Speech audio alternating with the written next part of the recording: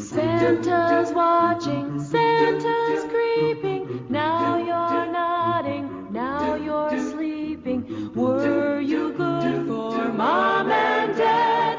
Santa knows if you've been bad. There might be a treat for you in Santa's bag of toys, but Christmas won't be fun and games for naughty girls and boys. Santa's watching, Santa's waiting, everybody's celebrating. Did you do your best this year? Too late now, 'cause Santa's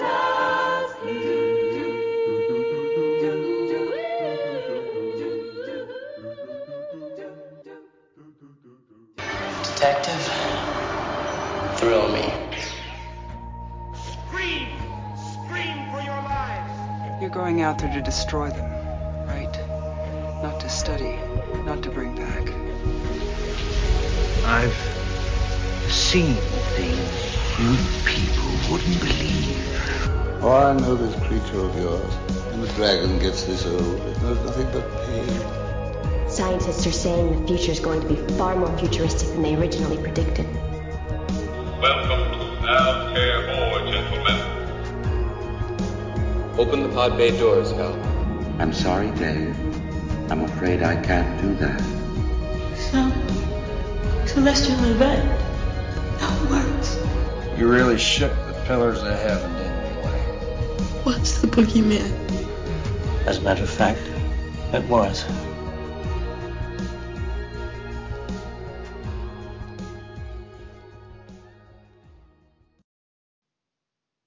Hello, everyone. Welcome back to the Phantom Galaxy podcast. I just want to take a moment to say happy holidays, Merry Christmas to everyone out there. I hope you're having a safe and relaxing holiday. For our episode tonight, we were looking at offbeat Christmas movies. Not underrated per se, but just offbeat, a little off kilter from your normal choices. And Bill Van Vagel and I, in a moment, will be joined by Hugh Lloyd and Peter Nielsen of the Undead Wookiee podcast. Peter can also be found over at Retro Movie Geek. And before that, I did want to take a moment to share a couple of listener and fellow podcasters' thoughts about offbeat Christmas movies. We put this out on Twitter and we got several different responses. The movies that are shared right now are not the ones we discuss on the episode, but I did want to just take a couple of seconds to cover a few of these. And then we have voicemails from Ian Urza and Dave Becker, who I both asked to cover an offbeat Christmas movie that they really enjoyed. So we'll have that coming up in just a moment. From Twitter, we got several responses. We had mentions, Greg Bench over there mentioned Santa Claus versus the Martians, and that is a very nutty movie if you've never seen it. It's from the 60s. It's extraordinarily low budget. It isn't necessarily as much thematic fun as the title suggests, but the experience of watching it is amazing. It's definitely in that, it's very close to that Ed Wood Plan 9 from Outer Space vibe. And then also there's the 1950s movie, 59 movie, The Santa Claus, which is ridiculous. It involves a lot of things, including a showdown between Santa Claus and the devil.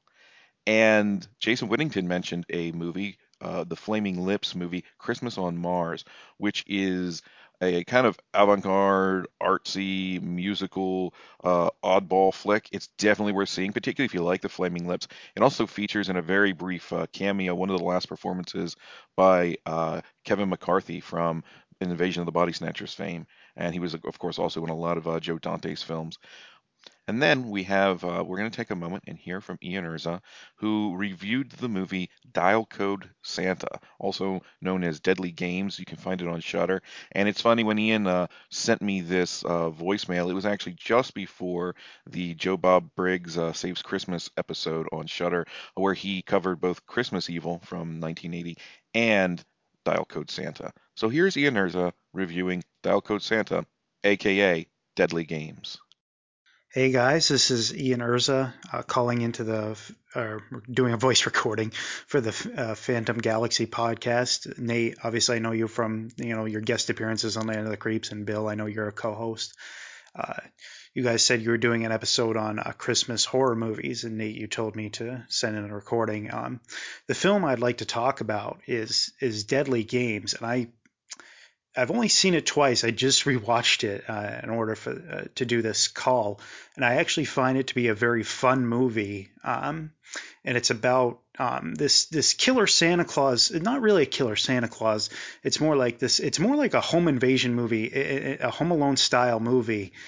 And I don't really know. There's so many quirky things with this movie. I mean, the kid is like, I don't know if he's like trying to be Rambo or trying to be the character from Commando, but like there are several differences between this movie and Home Alone, even though it has similarities. I mean, one, the killer is way more threatening. He actually kills people, even though at times you're not entirely sure what his motive is. I mean, the killer is really interesting in this movie because in some ways the movie feels like a psychological thriller. It's hard to classify this movie because it's just so crazy, but the killer, it doesn't, you really don't know what his motivation is ever. It's like, okay, is he mad because people don't believe in Santa Claus, or is he mad because this kid thinks this one kid, that one kid in the clothing store where the kid's mother works, said, you don't look like Santa Claus, or I don't like the way you look, or something. So then he gets mad and snaps. Like, his motivation is a complete mystery.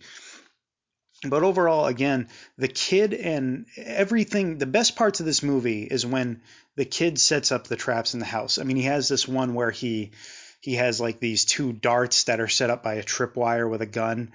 And he has another one where he like lights a almost like a suction cup dart on fire. And then that triggers a fire for the fire trap for the Santa Claus. And then there's the one where he's pursuing him throughout the house, and they like see each other in this hallway. And we had seen him earlier in the movie, do the thing with his dog, because he always has like the tracker on his dog or whatever to try to find his dog when he's doing these like little, when he's playing these little games in and around the house. And the one where he has him fall through like this trap door on the ground and into the net. And that's another thing I want to talk about too, is this killer, does he have the ability to teleport? Like, he locks him inside the net, then like next scene, oh, he's out of the net. Then the next scene, there's another scene where he locks him in like a sauna, and then all of a sudden he's just out of the sauna. And then there's another scene where the kid's trying to get away in this car, and the guy is just in the car behind him. It's like, what's going on?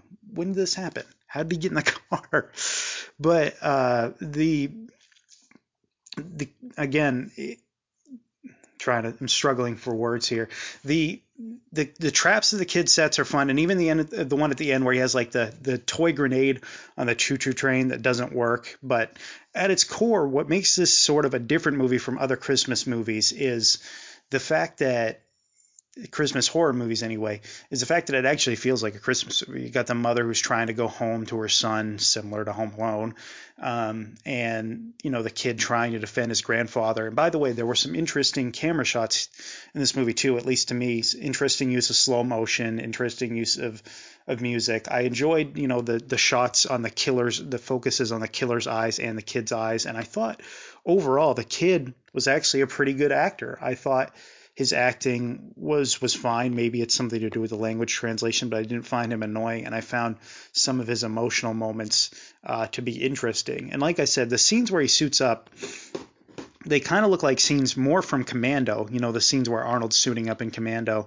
And then the headband is Rambo. That's the only thing that makes it seem a little bit more like Rambo. And then one of the questions I wanted to ask both of you, because I know you guys both have kids, would you guys show this movie to your kids? Because or at a certain point, maybe not a really young kid, and of course they would have to read the subtitles. I guess if you took the language translation out of it, it would be a little easier. Let's just pretend there's no language barrier and the kids can just watch the movie without having to read it. Would you guys show this movie to your kids? I mean, I'm 24. I don't have kids. I didn't find this movie that violent, and I found it to be kind of just a more extreme version of Home Alone with a somewhat more threatening killer, although sometimes you don't really understand his motivations because he lets the kid go multiple times. But I mean, to me, it's fun, and I'm like all the hidden rooms. Like as a kid, I would have loved to have seen this movie where like, okay, there's like this hidden room behind a closet, and then behind a fridge where all the toys are in the house from like our family ancestors and everything, and then uh, again, another thing that I want to talk about real quick was the music, because there's like there's some of the action scenes have like this Hong Kong action music. It sounds like it belongs to like a John Woo movie. Then there are other scenes where the music is like this like enchanting Disney music, like the part when he goes out of the house and onto the roof trying to get away from the killer. And again, I'll just keep talking. I know I'm kind of ranting because I'm just kind of trying to get all my thoughts out. But the kid, he's just like, it seems like he's a genius. Like he can fix cars. He has this whole computer set up of the layout of his house, and he's really good at making these traps. Like he's like a mini like Rambo, or like a Jigsaw from like the Saw movies. And let me see here. I don't think I have too much more to add, too much more I can think of. But like I said, the story is at its fundamentally just a fun Christmas story. That's what I think makes it interesting. You got the family trying to stay together, the mother trying to come home, and it actually feels like a Christmas movie, which I can't say for many other horror movies. They're I think people define Christmas movies differently. I think if it's not a family movie or something like that, people have a hard time saying it's a Christmas movie. I mean, heck, It's a Wonderful Life is considered a Christmas movie, and it barely takes place on Christmas. So what's to say that this shouldn't be a Christmas staple? I think truly, if you're saying what should be considered a Christmas horror movie, I think this movie, Deadly Games, is really it. Ian, thank you for that. Thanks for the review.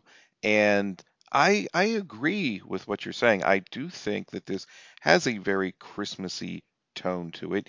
It is darker, much darker than Home Alone in a sense, because I have always argued that the kind of sadistic glee that Kevin McAllister has in taking on Joe Pesci and Daniel Stern, there's a sense there that because we don't really see any extreme consequences to what he's doing to them, that and they are cat burglars trying to break into his home, that there's a certain sensibility where he's allowed to run amok and do what he wants, and he's going above and beyond to hurt them.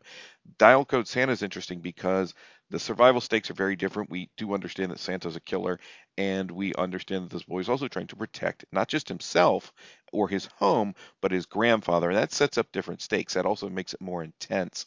But at the heart, you still have a family who the mother, like you said, is trying to get home, and they're trying to survive. And it's a lot of fun. And Santa's an interesting character, as you pointed out, because not Santa, but this imposter who's pretending to be Santa, because you're never quite sure what his motivation is, and the kind of American title Deadly Game sort of fits well because you're never quite sure how much is Santa just toying with the kid, but we do see scenes of violence. To answer your question, you asked the question about kids. I think a kid of a certain age could watch this. However, I would say it might be good if you have children, particularly children who do believe in Santa or still sort of engage in the imagination of Santa Claus. I would wait until that phase has passed. Maybe the first time the kid comes to you and says, "Hey, I figured it out," you can sit down and watch this movie.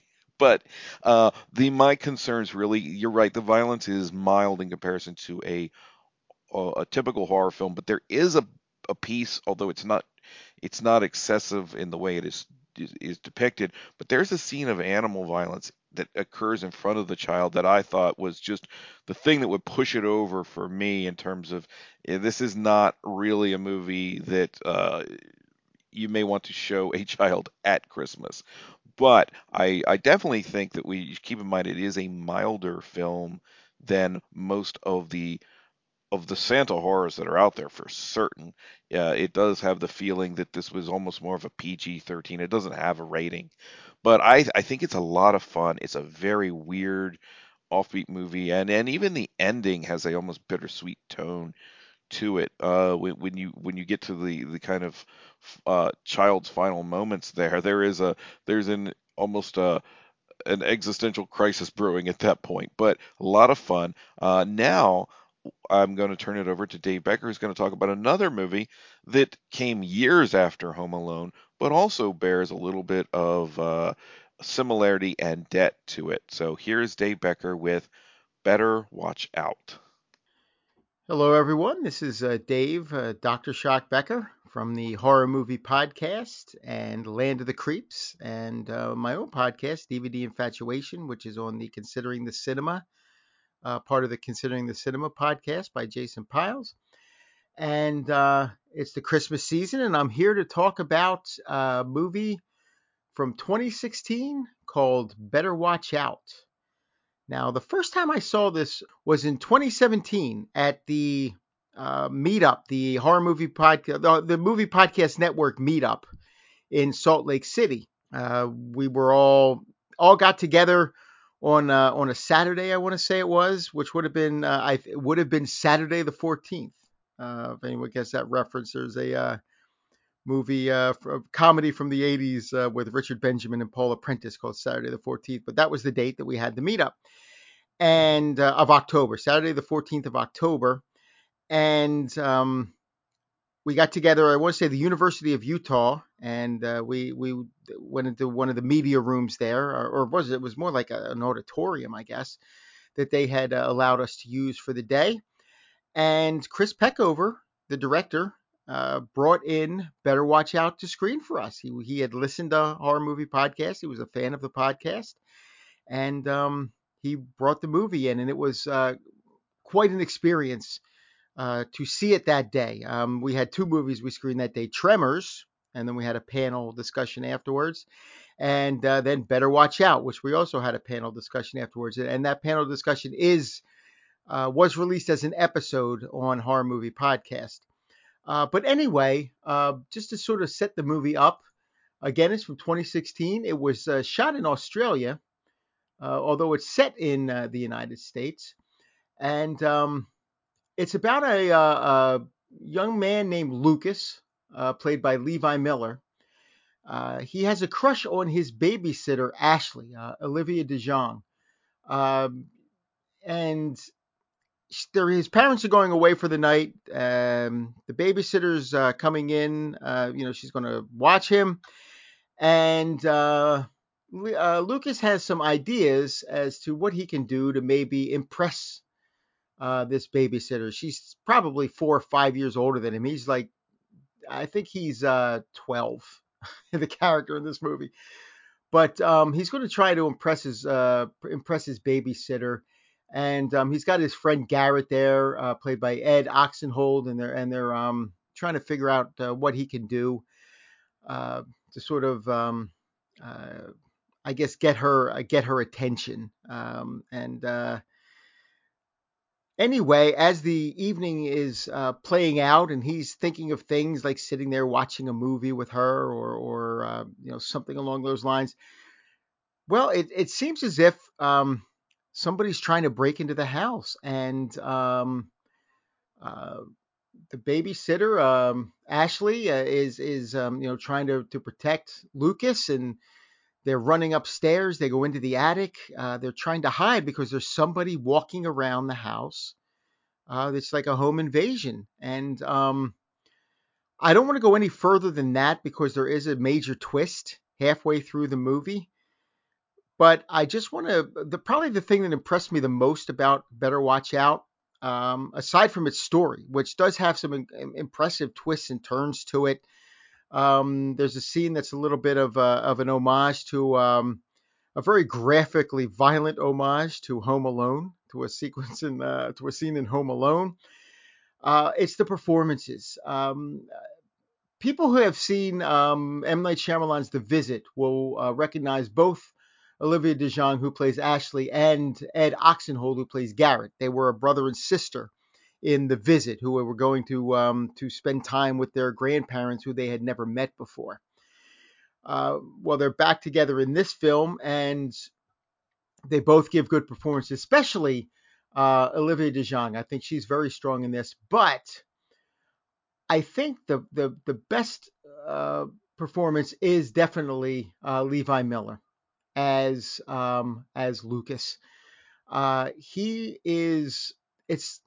again, I don't want to go too far into the plot because I don't want to give away the twist in the film, which happens really at the halfway point, maybe even before the halfway point. But anyway, Lucas is not necessarily who he seems to be. And the way Levi Miller portrays him, it's almost like he's like a borderline villain sort of character. And you kind of like him, but yet you feel a little bad for liking him. And then as the story progresses, you like him even less.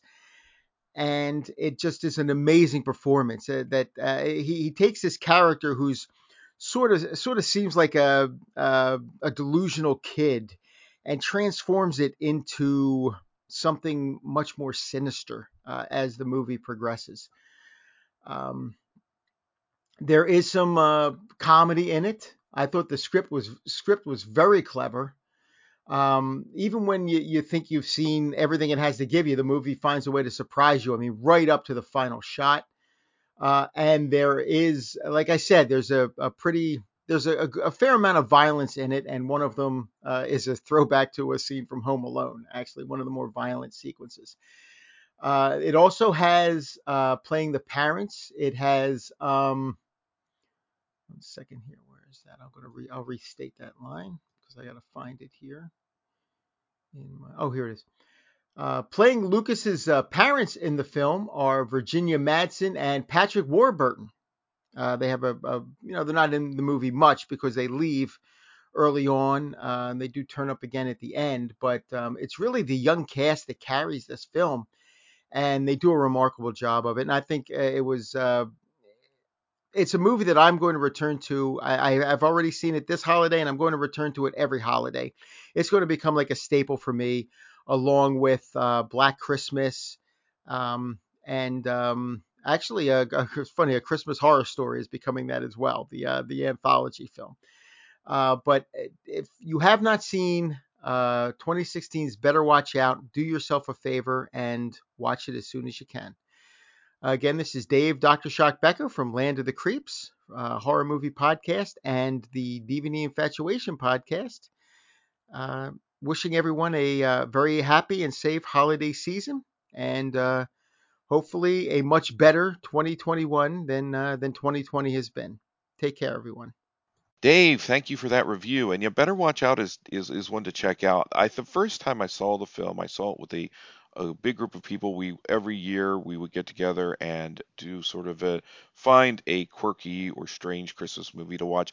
And the year that Better Watch Out came out, and I think it when it was finally available, it sort of debuted, I believe, on Shudder. We pulled it up, we watched it, and most people were very unhappy with it. And I think that has something to do with some of the twists and turns that occur in the movie.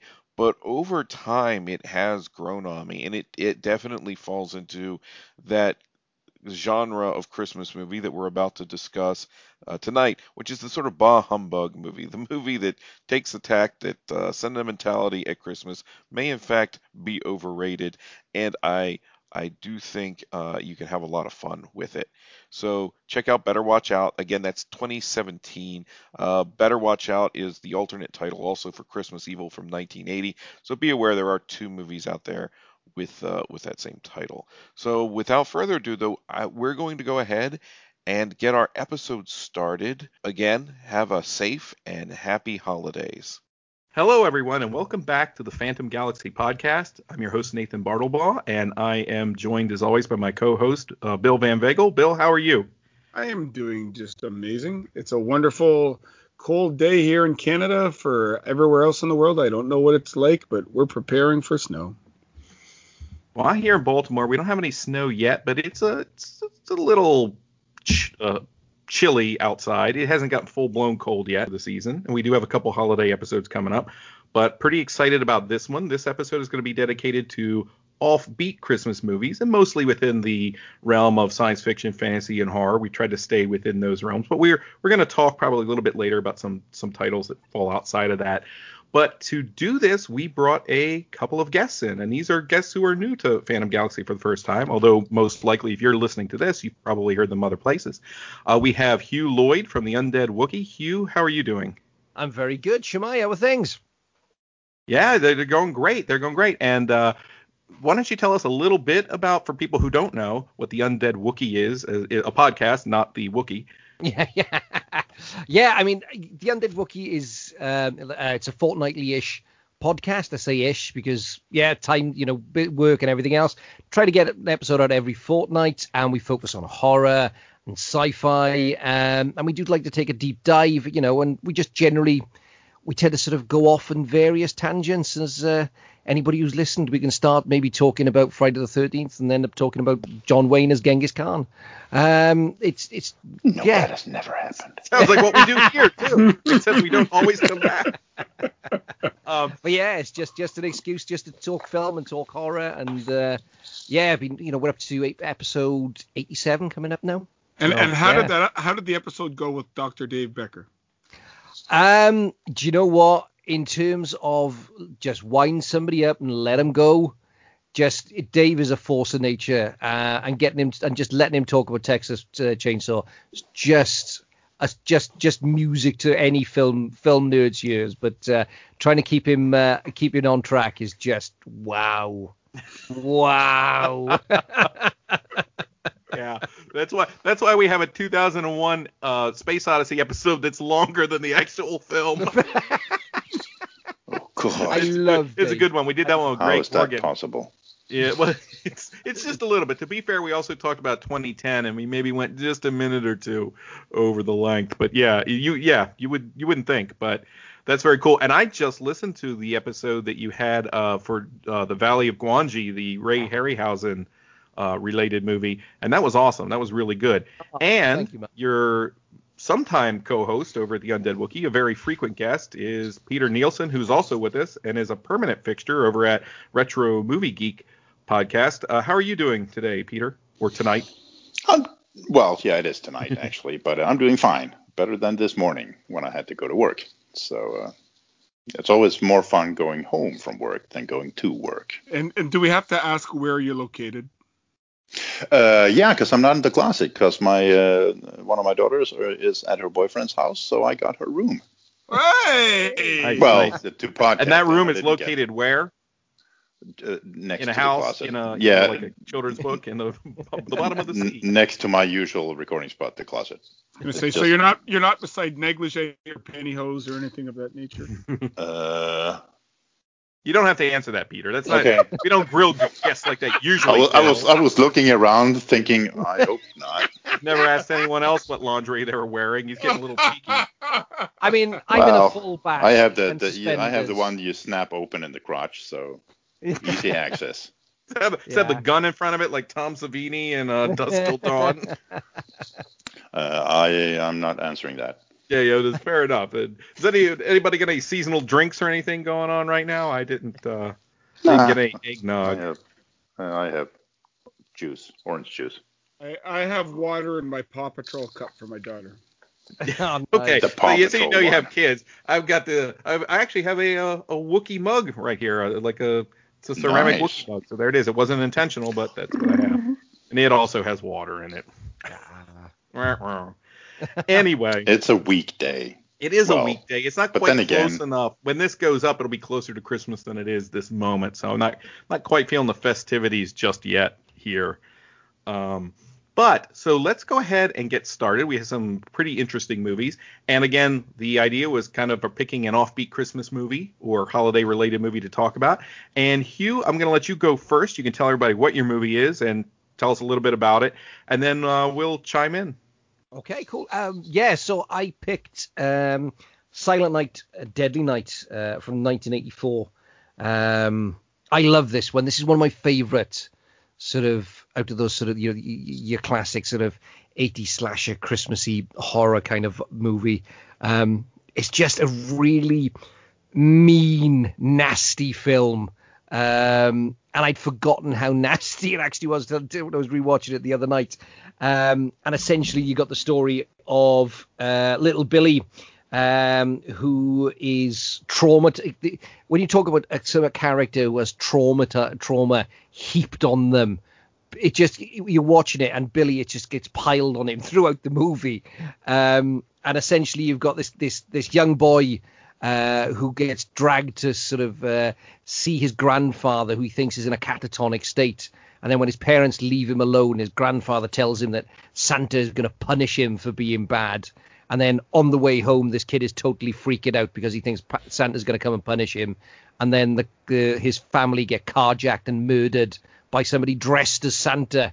And then he ends up in this orphanage run by nuns with a sadistic streak who just seem to just punish him whenever he's freaking out around about Christmas.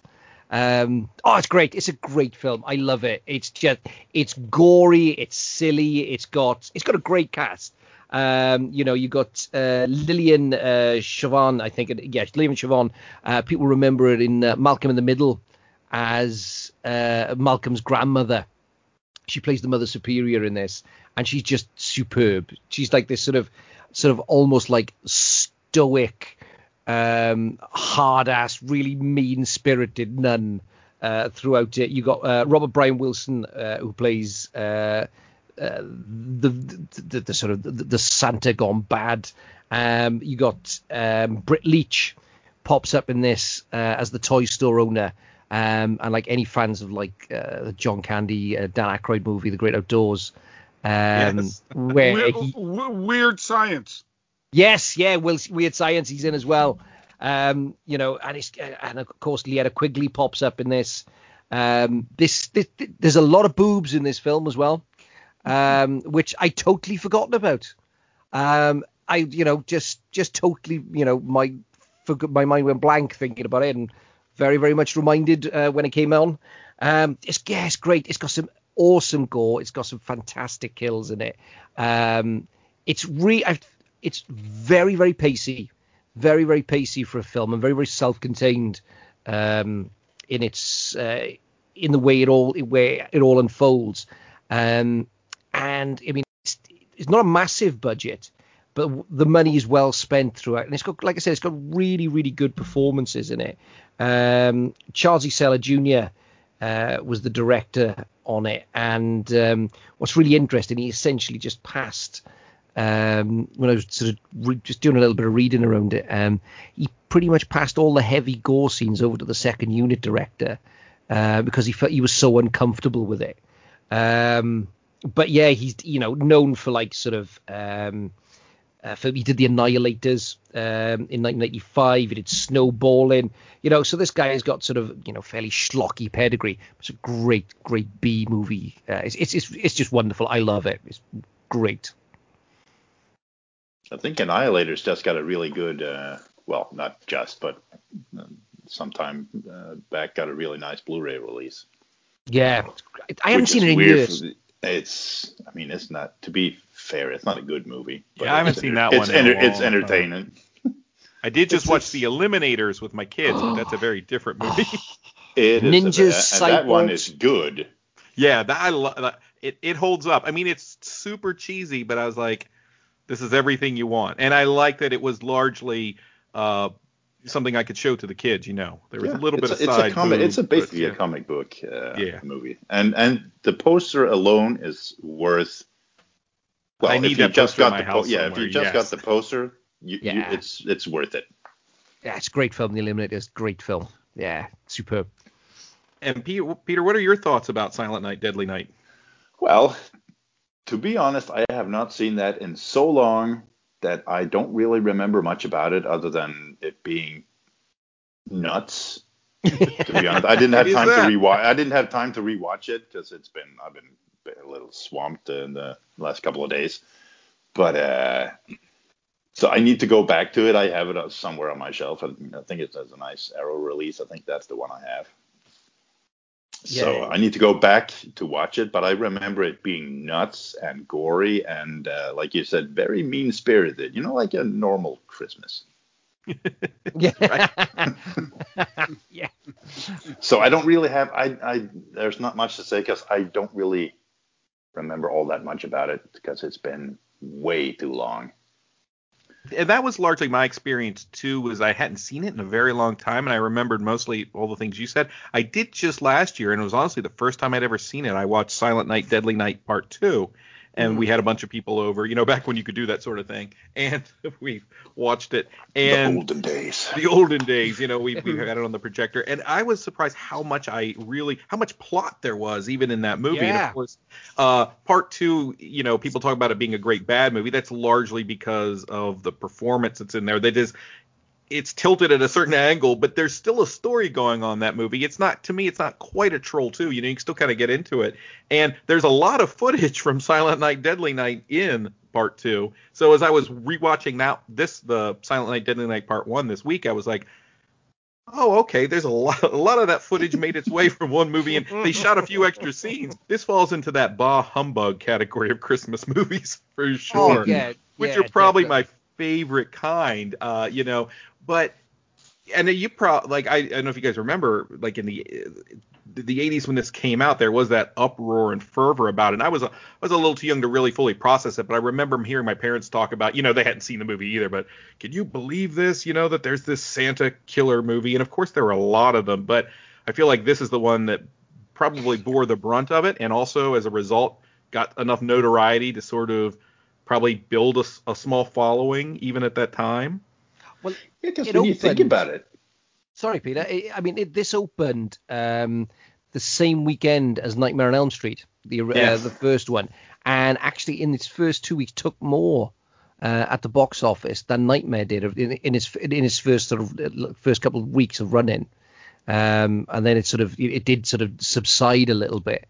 But yeah, it sort of there was huge sort of uproar about it, and then sort of famously Mickey Rooney came out and sort of gave this film a bit of a sort of public lambasting, and then subsequently ended up starring in part 5 or part 4, part 5 as the toy maker, which is just crazy. Which is he appeared in it, but apparently when he signed on to the film, it wasn't actually being called Silent Night, Deadly Night. It was just the toy maker, and then they tacked the Silent Night, Deadly Night onto it. And for a long time, he didn't know that he had made a Silent Night. It's like they said, remember when you lambasted our movie? Yeah. Gotcha. That's the lesson, right? That's what I was about to say. Is you always be careful about deciding to publicly make a statement against some form of media, and you're absolutely right, Hugh. You can kind of tell. It's like I looked at that, and you watch the movie, which ironically, growing up, the only, when I was in middle school and stuff and we were renting these movies, there was still that stigma, Silent Night, Deadly Night, that's really bad, don't rent that. But part 5 looks like it's about killer toys, knock yourself out, So that was the only one I saw, and that movie is insane too. It still, garnered enough attention and money so they did a lot of sequels to it. So they must have done something right. And I think as each sequel went, the budget went lower and lower. Most likely. Yeah. This is, like Hugh said, this is a fun and it's an effective slasher movie. And it's very interesting because, again, there is a lot more plot there than I was expecting there to be. And as you point out, Hugh, this kid gets crapped on pretty regularly by... It's just, the scene, when this kid is, this kid is just so, he's in the orphanage. They've given him a horrific mullet haircut. He's getting punished because, the one nun tells him it's okay to leave his room. So the other nun, Mother Superior catches Mother him. Ratched. Yeah. He gets hit with a belt. And he gets whacked pretty good. Yeah, he gets hit with a belt, and then when he has a nightmare, they tie him to the bed. Yeah, they're like, this isn't Christmassy. Oh, it is. It's very Christmassy. It's a very Dickensian almost, or at least O. Henry. It definitely has this very gothic sort of feel to it, but then it has that 80s Christmas kitsch stuff that I love. Yes. Like the feel of it is like walking into like a grimy convenience store in the middle of winter in 1982. Yeah, and like the fact that this kid has got a total aversion to Christmas. So where does the nice nun thinks it's a good idea to get him a job inside a toy store, and therapeutical. Yeah, maybe that's what they're going for. Face your fears. Yeah, and then they make him dress up as Santa. Again, therapeutical. I wrote down he has PTSD, post-traumatic Santa disorder. Well, and of course you had this element roll through a lot of these movies where there's something that traumatic happens to the kid related to Christmas. And I don't know if you guys have seen Christmas Evil from around the same time, which I'm also a fan of. Have you guys seen that one? I know, Bill, you have. Yep. Yeah, a long time ago. And it's also called. I think that one also has the title of Better Watch Out. Like it had to. That one, it features it's a very strange movie. It's very different than this one. But in that one, I think he witnesses his mom sort of Santa is sort of getting frisky with mom, and that's what kind of sets him off. I'm thinking he's got nothing compared to this kid. Yeah. I think I do remember that one. Yeah. Jeffrey Munn. Yeah, Jeffrey Munn and Brandon Maggart. Munn. It's actually really good, Peter. I think it's more of a character study, a weird, twisted character study than it is really a horror film, because this guy embraces the Santa. He wants to actually be Santa. I don't know if that's anything to do with seeing mom, but there is one thing. I was going to say there is one thing I noticed on this film, and at the beginning when Santa is getting into the robbery and there's the assault at the beginning, Santa is one hell of a shot, because he always shoots. Yes. He shoots bang on in the middle of the forehead. The guy in the store, he shoots him once in the chest and then once in the head. Like, is this guy former Vietnam? Like, God, he's a good shot. Well, he works he works one night a year, so he has a lot of time to practice. Right. This goes back to that new Mel Gibson movie where he's Santa Claus or whatever. Yeah. My favorite line in the whole movie is when the last person is out and they're gonna have the party. And Britt, what's his name? Britt Leach. He goes, "It's 7:00. It's over. Time to get shit-faced." Throws his hand in the air and he has the bottle of whiskey and off he goes. You get the feeling he does that every day, and just once in a while it takes. Sometimes people go for it. And there's that great moment as well where you got this psychotic Santa who has just cut little Billy's mother's throat, and he's looking for him, and you can hear him going this, and he's in full Santa regalia, which is really unsettling. And he's there going, "Where are you, you little bastard?" And he's sort of hunting for him with this bloody flick knife. It's just so dark, and it's a lot of fun, but equally, you've got some, in terms of like the body count in this, you get one incredible decapitation scene with the kids. That's a fun one. That coming down on the sled, and he just smashes him with the axe, and then you get Leanna. Yeah, see that? Yeah. Popped. Yeah. Okay, so that popped back. Yeah, and then you get Leanna Quigley's death. Which is sort of, it kind of was a bit of a nod for me to Salem's Lot, where Santa's picked it up and puts her on, and then puts her on the deer horns. So shit, yes. See, it's coming back now. I was gonna say, did the Lost Boys kind of take a nod from that in their final scene? Yeah, I think probably. It definitely has that sort of vibe to it. That is that sort of Yeah, and one of the other bits that I love actually, just after Billy has been in there and he's killed Leanna Quigley and her boyfriend, the sister appears and asks, and she goes, "Santa?" And he sort of looks at her and you think, oh God, no, he can't kill the child. He's gonna kill the child. And he's got a Stanley knife in his pocket. He's got one of these little razor blade sort of knives, and he asks her, "Have you been good or have you been bad?" And the little girl says, "I've been good." So the present that Santa gives her is the bloody Stanley knife. Here, evidence. Yeah.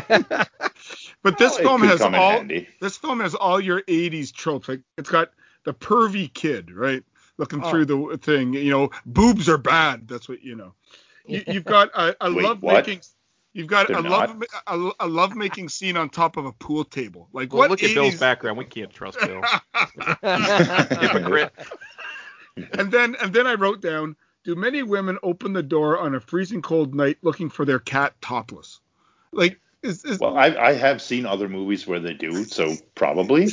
But those are also in the 80s, so who knows? Exactly. I mean, I often open my door topless looking for a cat. Yeah. The problem with that is I don't own a cat. Yeah. I mean, Robert Brian Wilson as the killer is really good in this.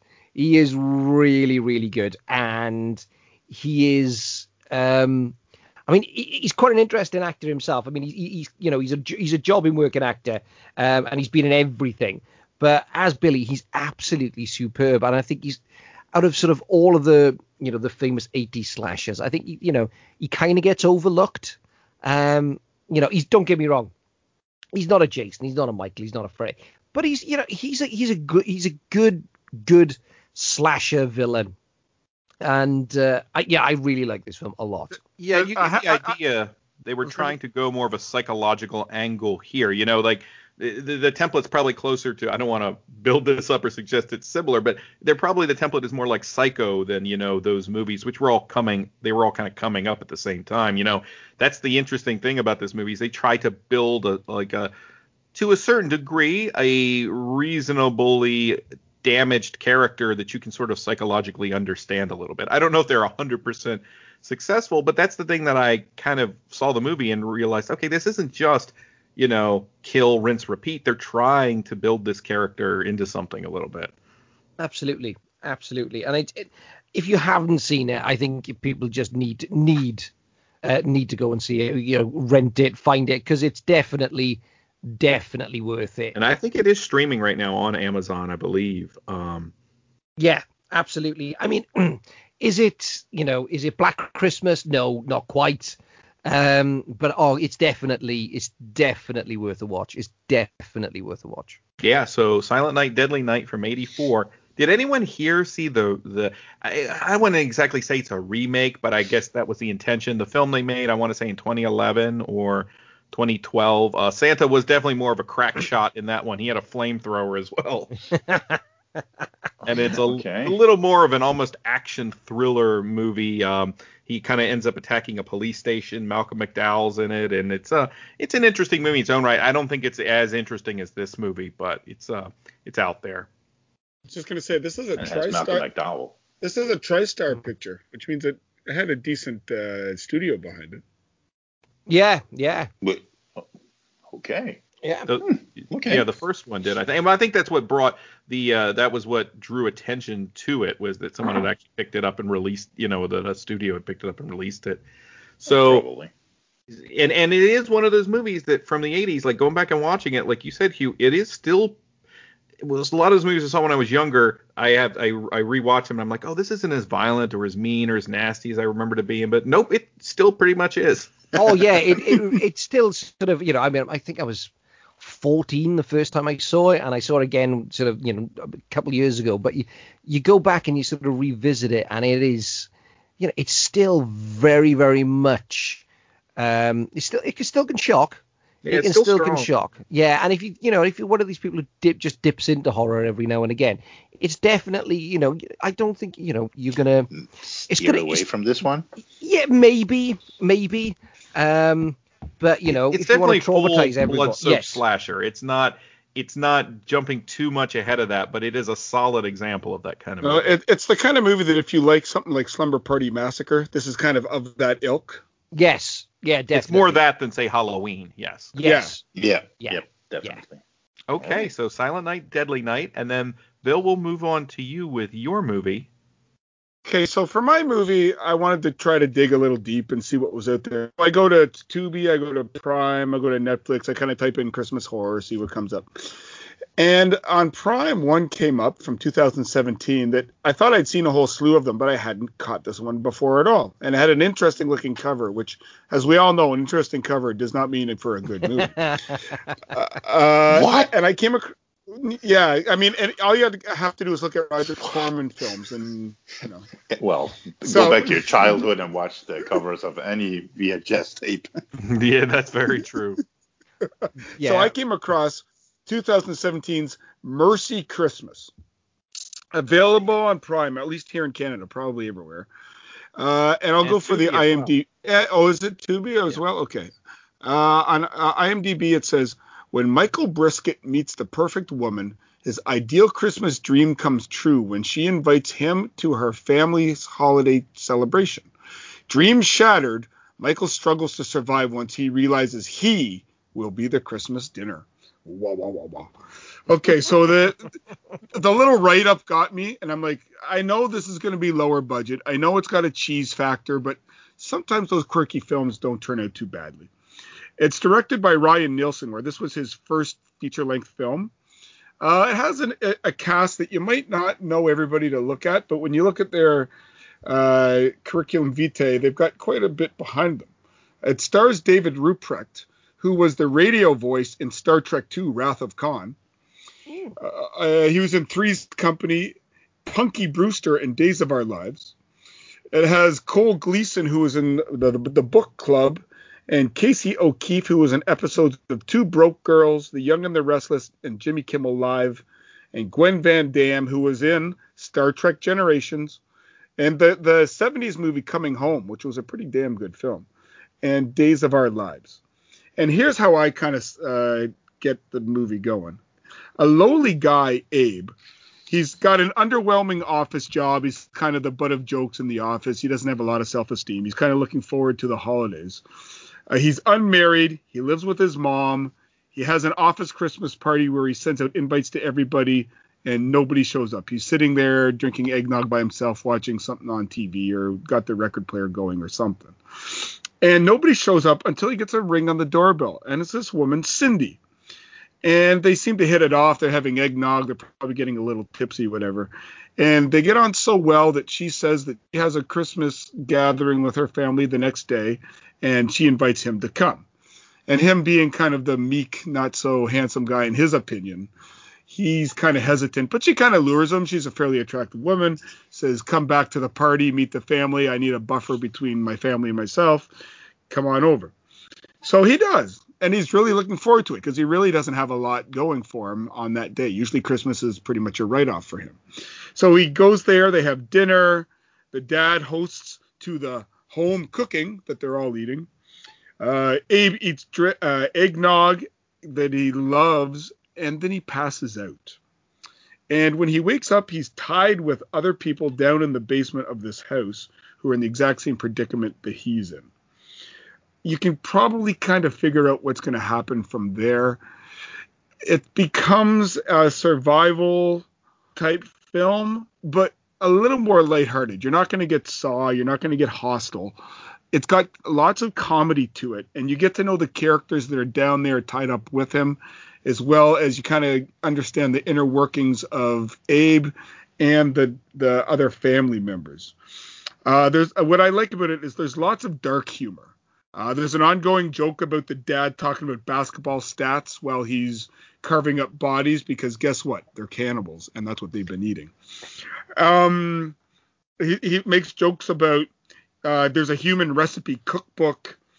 You have to, and at one point they chop off a guy's lower leg and they cauterize it with an iron. And that's what they use. Like it's totally funny. There's some elements of torture porn. There's some decent gore and some decent kills. It is lower budget, and it suffers a bit from that. But then I also think the lower budget kind of gives it a bit of charm. And the other thing I like about it is all the family members are kind of quirky. You know, like none of them is just a straight ahead, piece of work that is out here because he's a mean. I mean, they are meanies, but they're all kind of got a bit of personality to them as well. So in essence, it becomes a survival film of the bizarre. Will Abe survive? Will the family survive each other? There's an escape attempt involving someone who's lost the lower half of their legs. That's absolutely hilarious. There's over-the-top silliness. It's not a great film, but it's an enjoyable, quirky film. Somewhere between a 6 to a 7 out of 10. And I mean, if you have a couple adult beverages or your favorite libation and you watch this, you might enjoy it even more. So I would say go out and watch this because why the heck not? It's the holidays. It helps if I unmute myself. There. What was that? Mercy? Mercy Christmas, 2017. Mercy Christmas. Okay. And there is a fight at the end. I'm not going to give away what happened, but there's a nice boob grab in the fight. Okay. Sold. Okay. Bill's got to get that now. Have either one of you guys, Hugh or Peter, have you seen this? I guess Peter, you haven't seen it. Have you seen it? No. I actually started watching it. However, I got to be honest with you, I was absolutely exhausted last night. So I kind of I got through the first 15, 20 minutes and then I was just out. So I'm definitely going to be going back and rewatching this because actually what I love about this is you can clearly see it's quite a low budget. It is a low budget film, but there is a definite charm to it. The cast are very good. I really, really like David Ruprecht. I think there is something about his character that he is such a loser. He is such a loser in this, but you just root for him. So yeah, I do need to go back and finish watching it, but I really, really enjoyed what I saw, up to that point. And it's got, like I said, it's got the makings and the potential to be, one of those sort of maybe not an outright classic, but like Bill said, maybe a few drinks, some friends around, and you can kind of just sort of kick back and just enjoy it. I said like you should with these movies. Yeah, it's exactly that kind of movie where you don't want to take too seriously. However, I will say, and I watched it earlier or the end of last week, and then I actually kind of went back and watched the second half of it, not because I didn't see it all, but Hugh, I found myself in a situation too. I'm watching movies and I'm just about ready to pass out. And the last third of it, I thought, I kind of owe it to go back and watch it. And the budget is very low, like everyone has said, but you kind of get drawn into it. You're looking at it, a lot of times you'll turn these movies on, particularly if you're just kind of going through Prime, and you'll see the quality of the camera work and okay, anyone can pick up a camera and make a movie, but is this going to hold my interest? And you realize pretty quickly that there is some talent here, that these are people who know how to put together a movie, that these are actors that and the script it's got some flaws in it as it goes along, but you can see that structurally they have a story here.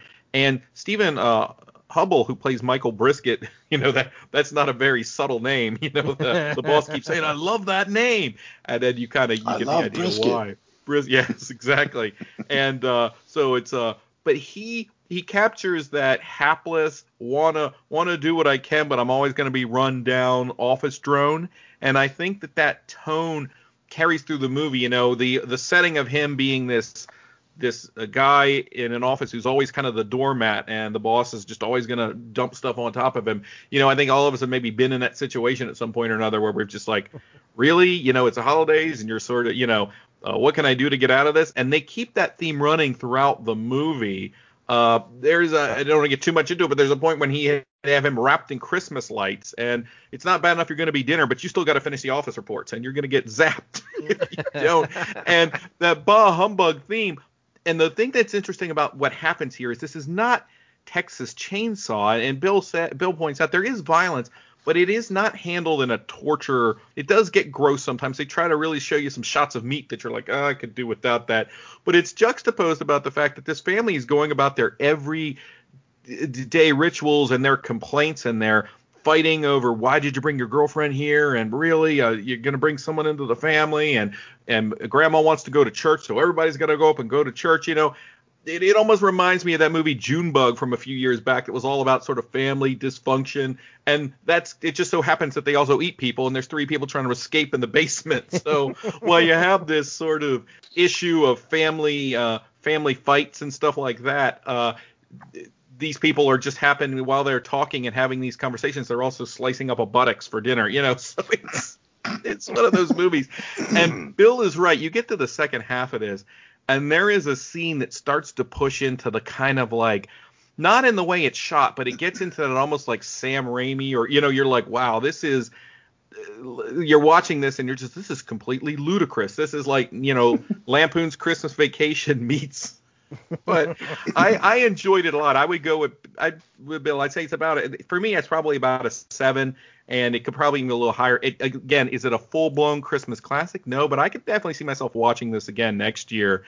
And you kind of do get into it, and they do a lot with very little in terms of the budget. Nice. Yeah.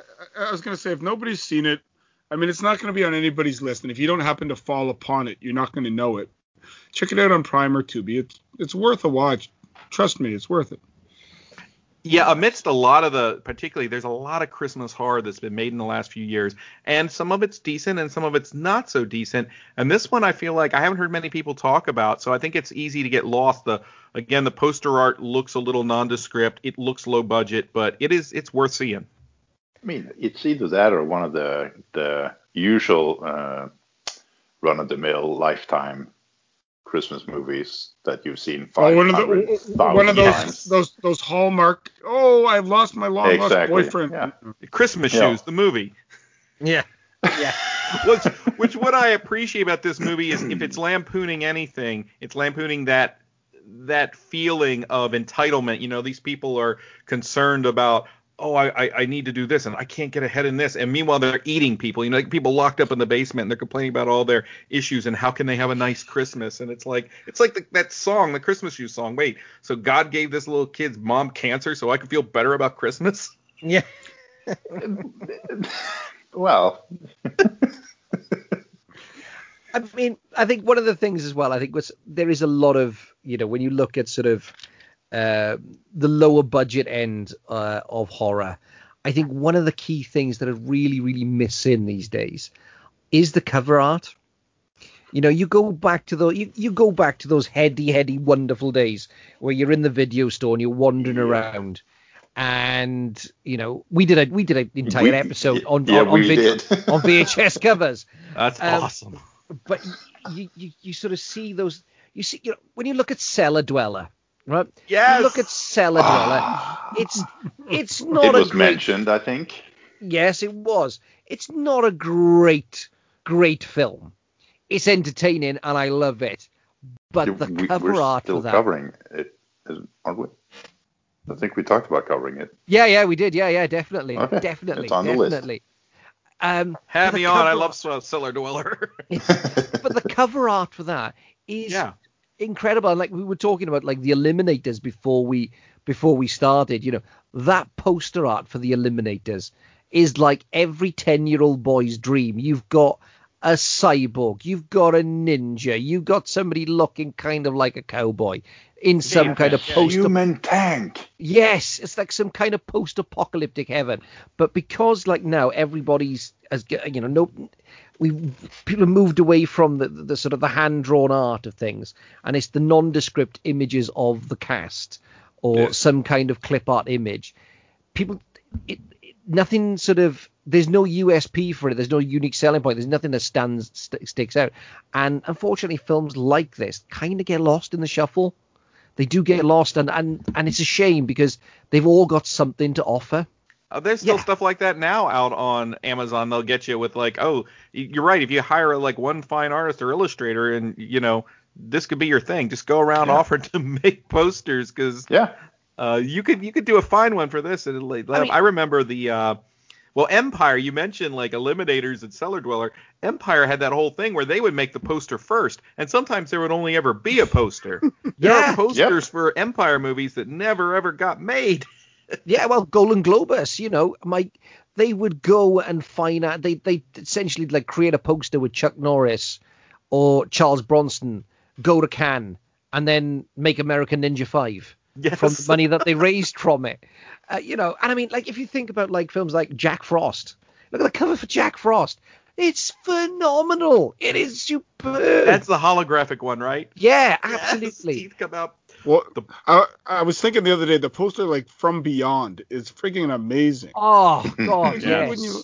And this is a chance, Nathan, for me to bring up the saga of the Viking women and their voyage to the waters of the Great Sea Serpent. Did you look that up, or you remember it from memory? No, I looked it up. There's no way I remember that. The worst part is I recognize that title. We reviewed that early. We do. That was the Tubi roulette sometimes. That was the first one on our relaunch that we did, and the movie. It's an Roger Corman film, but terrible. The poster is awesome. You'd love to have that framed in your basement, you know. You know, yeah, and you know, there is something about that, and you marry that together with you know, people sort of say B movie as if the film is going to be a bad film. It's not going to be a bad film, but you marry it together with great cover art, and you're onto a War Bus. half. Oh, War Bus. War Bus is it is an amazing poster. War Bus. Where's that movie from? I don't think I've seen War Bus. Oh, you must seek it out. It's on YouTube. It's a kind of a Namsploitation war movie. And is it an old one? Like it's legitimately from the time period? Yeah. Oh, good. Okay. Yeah, because I'm not as much a fan of the let's make it like it was 1975. No, because they fall flat. Those are not good. The real ones, I said in quotation. For me, I think House of the Devil was the only one that to me worked kind of the way it was supposed to. They managed to capture it, but you should go back to the old ones. And I mean, the poster is done by Enzo Schiotti, the Italian artist who did a shit ton of posters. Yes. But go watch the movie. It is. And you know what had a great poster? Dreamscape from like 1984, 85. Yeah. That was I always remember seeing that, and that movie was, you know, that's a movie that almost lived up to the poster. It had so many things going on. I always remember the poster for Dr. Butcher MD, aka Zombie Holocaust. Oh, yep. I love that. One of my all-time favorites. This is barely a Christmas episode, but it's fine. Oops. How about Slaughterhouse? And I don't mean Slaughterhouse 5, but I don't know if I've even seen the movie. I just remember the poster, and of course those posters also ended up in the newspaper. You know, in those little you'd have the printouts ads there. And it was just the big beefy guy with the big butchers. You know, he had hog's feet hanging off the side and just big. Yes. I remember that now. I've never seen that movie. I'm pretty certain, but I remember that poster like nobody's business. Or The Gate, the poster for The Gate. Yes. Or the other one, the other Canadian film, The Pit. Have you seen The Pit? Ooh, nice. That's a deep dive. That is a crazy movie. It is. But going back to Christmas.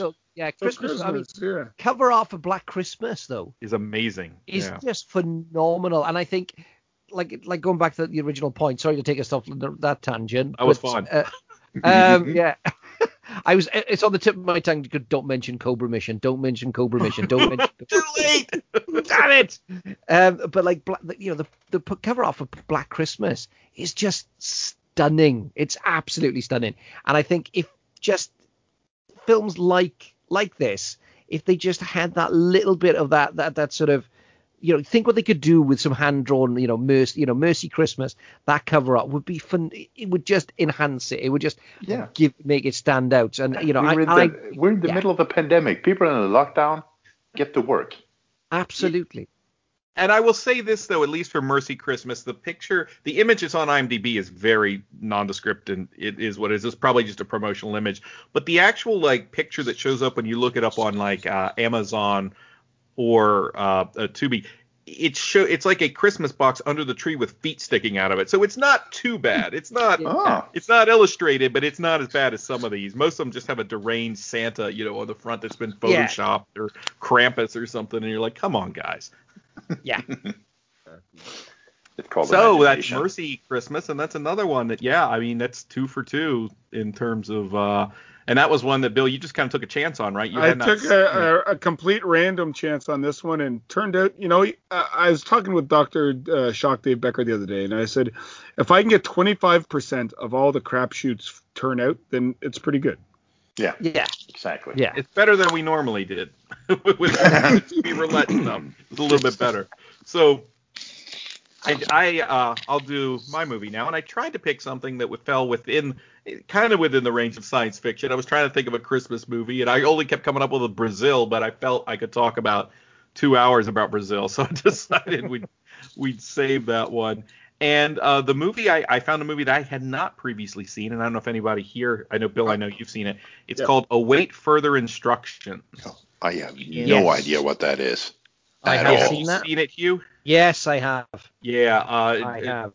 Johnny Kevorkian is the director. It came out in 2017, 2018, I think. Yeah. Not very old. It's on Netflix right now. It's several places you can rent it, but I believe it is on Netflix streaming. At least it's on Netflix streaming here. Yeah. And it's another movie that has that element, kind of like Mercy Christmas, where it taps into that frustration you have if you've ever been in a family gathering and it feels like you just can't escape and you can't get away, and it's suffocating you a little bit. No, I'm not going to say anything. I'm not sure my wife's going to listen to this anyway. But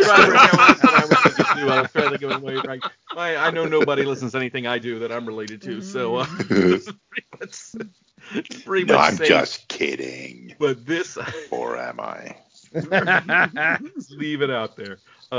The disclaimer: Peter's not serious. Peter's cousin Anders is not happy right now. Right. No, but I mean, we've all been to these Christmas gatherings, mostly the work Christmas gatherings, where you don't really want to be there, but you have to show up, and you kind of have to be nice to everyone. Then both Bill and I, we're both teachers, and there is nothing quite like the excruciating agony. I don't know if they do this with you, Bill. It's the end of term. You sort of dragged your way through your last couple lessons in the build up before Christmas, because schools are hell around Christmas time. And then you get everybody, they get all the staff together and they make us come into the staff room, and sometimes they're saying goodbye to somebody who's leaving.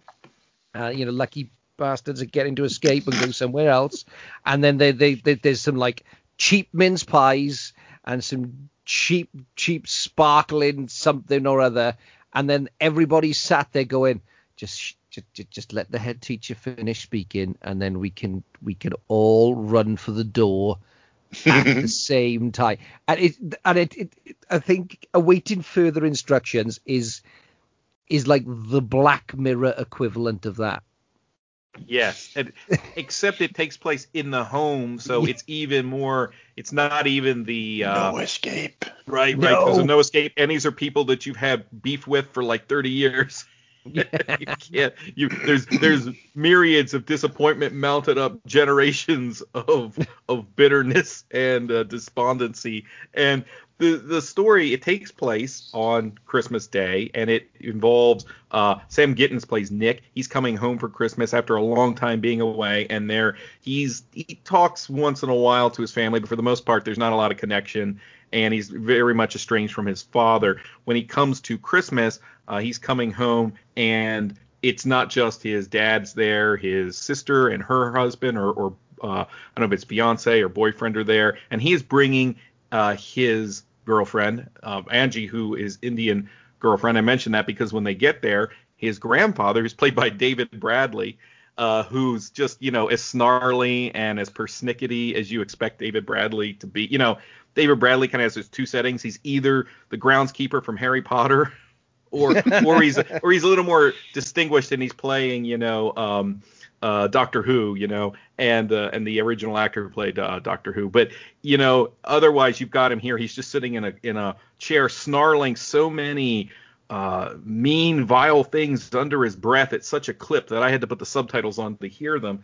And he's just running people down. I'm like, he didn't really say that, but no, he totally did. He runs his son down, and then his son's son, and he's just spewing all kinds of noxious, also a lot of xenophobic rhetoric. So that's when, the fact that Angie's there and she's listening to him talk about foreigners and how much he dislikes them and things like that. And Grant Masters is his son, who sort of views himself as the man of the house here, and he is very much the man of the house and an overbearing, got something to prove, probably because of his toxic father. That's kind of it's a landslide, right? It's just going all the way down, and so it is and the mother, of course, is there, and she just wants everything to be smoothed over, and Nir Janalik is Angie, who she's trying to, she realizes that this is a difficult thing for Nick, and so she's trying to be supportive of him, but she's also not afraid to speak out when they just start saying horrible things, and that happens pretty quickly, and everyone starts butting heads, and then suddenly the TV is kind of constantly on, and then we start to see that there are these reports of things happening. That's happening right down the street. And was something bombed? What happened? Is there a terrorist attack? And at some point, the screen just goes black, and you basically have almost like a text graphic just pop on the screen and say, hey, something's happening. Stay in your homes. Await further instructions. And there's no voice. There's nothing. This just pops up on the screen. And they realize very quickly that, hey, they're actually locked inside of the house. And they're not getting any information. All the information is being controlled through what the TV is telling them. And as you pointed out, Hugh, it has a very Black Mirror sort of feel. It starts to have a very like Twilight Zone kind of feel. And the TV starts telling them other things, beware of people who have infiltrated. You get the idea that maybe this could be a terrorist attack. They have no idea what's going on. They can't even see outside to figure that out. And as the day continues, stranger things keep happening. A package of needles, hypodermic needles, falls down the chimney, and you have instructions that say everyone needs a vaccination. The air outside is toxic.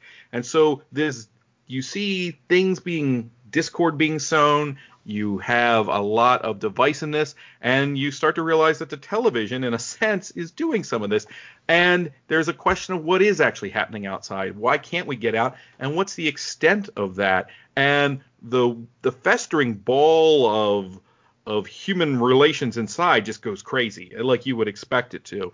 And I actually got drawn into this pretty quickly. It was very uncomfortable in the beginning because not all of my family members are like this, but there is a certain contingent of family members that I think you can see a little bit of your own in, those kind where you just feel like you're suffocating and you can't breathe enough air in because of the tension that's surrounding you. And so if you've ever experienced anything like that, you kind of feel that up front. And then this, I don't think it's really a spoiler to say, it starts to get kind of sci-fi. Things that aren't explainable begin to happen. There's a point when Nick manages to be able to peer outside enough to see that there are weird snaky things moving around outside. And as the movie continues, it gets very tense. It gets very, very labyrinthian in what is happening. It doesn't quite go the way of a Cube or something like that, where there's this great mystery at the center of it. But I think it keeps escalating. I was consistently drawn in by it. I don't think it's a complete home run, because to me, it kind of feels like a movie that ends not quite in the middle, but it doesn't quite where it was going and all of the things it was laying on the table. I'm not sure it eventually, the resolution to me wasn't as satisfying as the momentum of the movie itself. But I do think it's very much worth seeing. I give it about a 7. The things it has to say about how we take in information and how much media do we actually, that's a pretty easy thing to say, but in some ways this movie released a couple years ago is more relevant than ever because of that quarantine element and that question of how much are we going to believe, and can we trust the things we've always trusted to, and then how sturdy were those things? There's a lot going on here that you can examine and how this family relates and what works and what doesn't work that I kind of found fascinating, and I don't know if I would have found it as interesting, just 1 year earlier. Well, just the fact that you have an uncomfortable, dysfunctional family situation, that was enough for me. That's enough for her. Then you throw in like weird snaky things, and so I am intrigued. Yeah, this has got a. Yeah, sorry, Bill, go on. Go ahead. It definitely. I remember I watched this. I think last year, and it has this definite sort of Black Mirror, sort of eldritch horror feel to it. There's some really cool body horror moments in it. It's quite Lovecraftian in a number of ways, with all the tentacle-y stuff. It is David Bradley in this is superb. He is absolutely vile. He is vile. He is evil. If misanthropy was a person, it would be him. Oh my God, yeah. There would be a picture of him in the dictionary giving you the middle finger. He is, he's and what's great is when you see David Bradley being interviewed afterwards, or with anything, or you see him, he's such a gentleman, and he's so gentle, and he's so well spoken and so kind, and then to see him in this role, it's great. It is really, really good, and I think at times, I think like you said, Nathan, I think this sort of like this swings big. It swings big for a lot of things, and it doesn't quite connect. On a couple of moments, it doesn't quite connect. But yeah, I really enjoyed this one. Yeah, I like this, and one of the reasons I did is it was kind of one of those crossover films where it's got a bit of horror, it's got a bit of sci-fi, and towards the last 20 minutes, I said to Nathan, it kind of goes fantasy. So it kind of crosses 2 to 3 genres. It's kind of got that Invasion of the Body Snatchers, how it kind of crosses over. It does that. And talking about David Bradley, there was one, what I felt, an unneeded old man butt shot washing himself. I really saw more. I saw more of him than I really needed. Followed by the line, "I can wash my own balls, thanks." But yeah, the other thing that nobody's brought up that at least I found good is I thought that the soundtrack was really strong. I thought that not even necessarily the soundtrack, the score was really strong, and it kind of added to the atmosphere and the creepiness because. You kind of have an idea. Those of us that have seen enough of these kind of know where it's going. But the xenophobic aspect, the fact that, we're going through quarantine and the world has gone to crap and things are going all over the place, it really gave it that extra bit. So I agree with Nathan. A year or two after it first came out when I saw it, because I saw this a couple of years ago, it really did add to it. But at the end of the day, I had all kinds of questions, because I'm not going to give away the last bit. But you did swing big, and you might not have connected on all of them. Like, is this film anti-technology? Is it about spending more time with family? I don't think it's that. Is it a statement on the treatment of minorities / refugees? Is it a religious statement about honoring false gods? Is it about consumerism? Is it about too much belief in a centralized government? Is it a questioning of the medical system? Like, I don't know at the end of the day, what the main thrust of the film was, but just go on for the ride and enjoy it. And you get what you get, and watch it with the lights out in the dark, and you're going to enjoy yourself. David Bradley, for Pete's sake.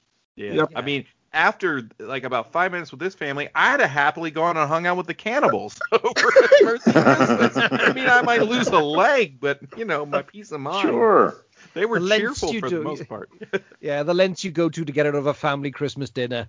Yeah, but I like that you mentioned kind of the eldritch horror vibe to it. That I think that is very much there, and without giving anything away, kind of what Bill said, like having all those questions at the end. I think maybe one of the potential weaknesses here in the swinging for the fence is that it's always difficult when you try to sort of have a metaphor or an allegory at the heart of your story. And I think that kind of is when you get about halfway through this, you kind of understand, okay, is this a little more metaphorical or allegorical? And I think there's a level where they're just going to go with that, right? And so if you're someone who's really looking for some kind of obvious explanation, where I need to have everything explained, and I personally don't think a movie like this needs that, you might be a little bit disappointed. But I thought that last few shots of this movie were kind of haunting, actually. They did stick with me. And it's got one of the best header scenes coming off of a staircase. Yes, it That's true. Yes. What? Okay, I'll just watch it. Someone takes a fall, then you can feel it in your lower back when this person falls. Okay. Yeah, it's a good one. Another good one. Nice. So, and then we'll round this out, this part with the 4 movies with Peter's movie. So Peter, why don't you take it away? I think you definitely went unique. And give us the backstory as to how you found this film. Oh, I've known about this for since it came out, I think. And I was kind of thinking, where to go, finding like Bill, trying to find something out of the ordinary, and it just out of the blue, I thought, you know what? It may be a short movie, but that's unique too. But the Lobo Paramilitary Christmas Special from 2002. And has any of you read the comic, the Lobo Paramilitary Christmas Special? I realized. Oh, go ahead. I haven't. I've read a couple of the Lobo, and I own a few of of his books, but of the comic books. But no, I haven't read that. I've seen the show, but I haven't seen read the comics. Yeah, it is. The short movie is brutal, but you don't really see a lot of it. You do in the comic, though. Yeah, I realized watching this, because you're right, it's a short, it's on YouTube. I realized about 3 or 4 minutes in, I was like, wait, I remember this is the comic. And because it was like the early to mid 90s when it came out, and I remember having it, and it was one of those comics that I kept at the very bottom. All the Lobo comics remained at the bottom of my comic pile, because it was, the Tales from the Crypt was even a few comics up from Lobo. Lobo was at the bottom, and Sandman was a couple issues above that. But yeah, Lobo is I think Simon Bisley drew the Lobo Paramilitary Christmas Special. I haven't read it in a long time, but the gist of it is that and this is just the plot is insane. But again, it's Lobo we're talking about here. Yeah. So and it's about 13 minutes long, right? Like something it's a short one. So I mean, it's basically a fan/student movie, which is why they kind of got around of a lot of the copyright issues, I suppose, because it's a student movie. Yeah. But it's basically the Easter Bunny is tired of being kind of second tier to Big Red, so he hires Lobo to take out Santa. And that's basically it. But we're talking Lobo here, and Lobo is one of the most violent characters in the DC comic universe, because if he can reach down your throat, even though his arms are huge, and rip out your entrails, he will, and he will do it just for fun. So, and I mean, I read a lot of Lobo back in the day, and I don't know, seeing him, I mean, the version that, what is his name? Andrew Bryniarski, who plays him, he looks like they picked him out of the comic. Yeah. At least this version of Lobo. He's had a lot of different. He didn't look like this from the get-go when he was in the Omega Man. He looked more slick and more. He wasn't as bulky and bikerish looking. And he had a leotard on, as far as I remember. His hair's a little too permed, but otherwise he does look like he just stepped right out of the comic book. Yeah. And Andrew Bryniarski, he actually played Leatherface in the Texas Chainsaw Massacre. Yes, he did. Remake. He's actually been in a lot of cool stuff. He was a Zangief in the Street Fighter movie, the one with Van Damme. Yep. And he was in, let's see, what else? Hudson Hawk was one of his first. Yeah. He was Batman Returns. He was probably the thug in a lot of things. Yeah, well. I remember him in Firefly, too. I remember he had a very fitting exit in that episode of Firefly, probably the more memorable parts. But yeah. Sadly, he was in Rollerball, the new one that we don't really talk about. There's a new one, Peter? Well, the new one from like 18 years ago is what Peter means. I think the same way. The new version. Yeah, the one that came out in 98. Yeah. The one we don't talk about. Right. But the original Rollerball is good. But he was in the remake. He's got quite a list of credits here. Cyborg the Recycler. Yes. That's the third one. Yes. And happily, I can say, or sadly, I don't know which, I have them all. So the first one's good. I even have a somewhat soft spot for the second one that had Jack Palance and Angelina Jolie and she was unclad in it, and she was way too young in that one. Who else? Billy Drago. I mean, for a direct to like video movie, it wasn't awful, but it was okay. But what did everyone else think about the Lobo Christmas special? Say all of it. The Lobo Paramilitary Christmas Special. There you go. I think only Peter could have chosen this film. I think only Peter. I loved it. The fact that the Easter Bunny was such a dick. He was the selfish prick. Yes, he was just and I think the casting for it, and given that it is such a small budget, it's they do a phenomenal job phenomenal job. I really enjoyed it. I really enjoyed it. I laughed watching this. Like, it was Peter, thank God, because I'd watched a whole whack in a row, and Nathan goes, Bill, you're going to like Peter's choice. It's 10 minutes. All right, it's 10 minutes. but it was funny because my wife had our car, and she was picking me up after school. So I had 15 minutes to kill.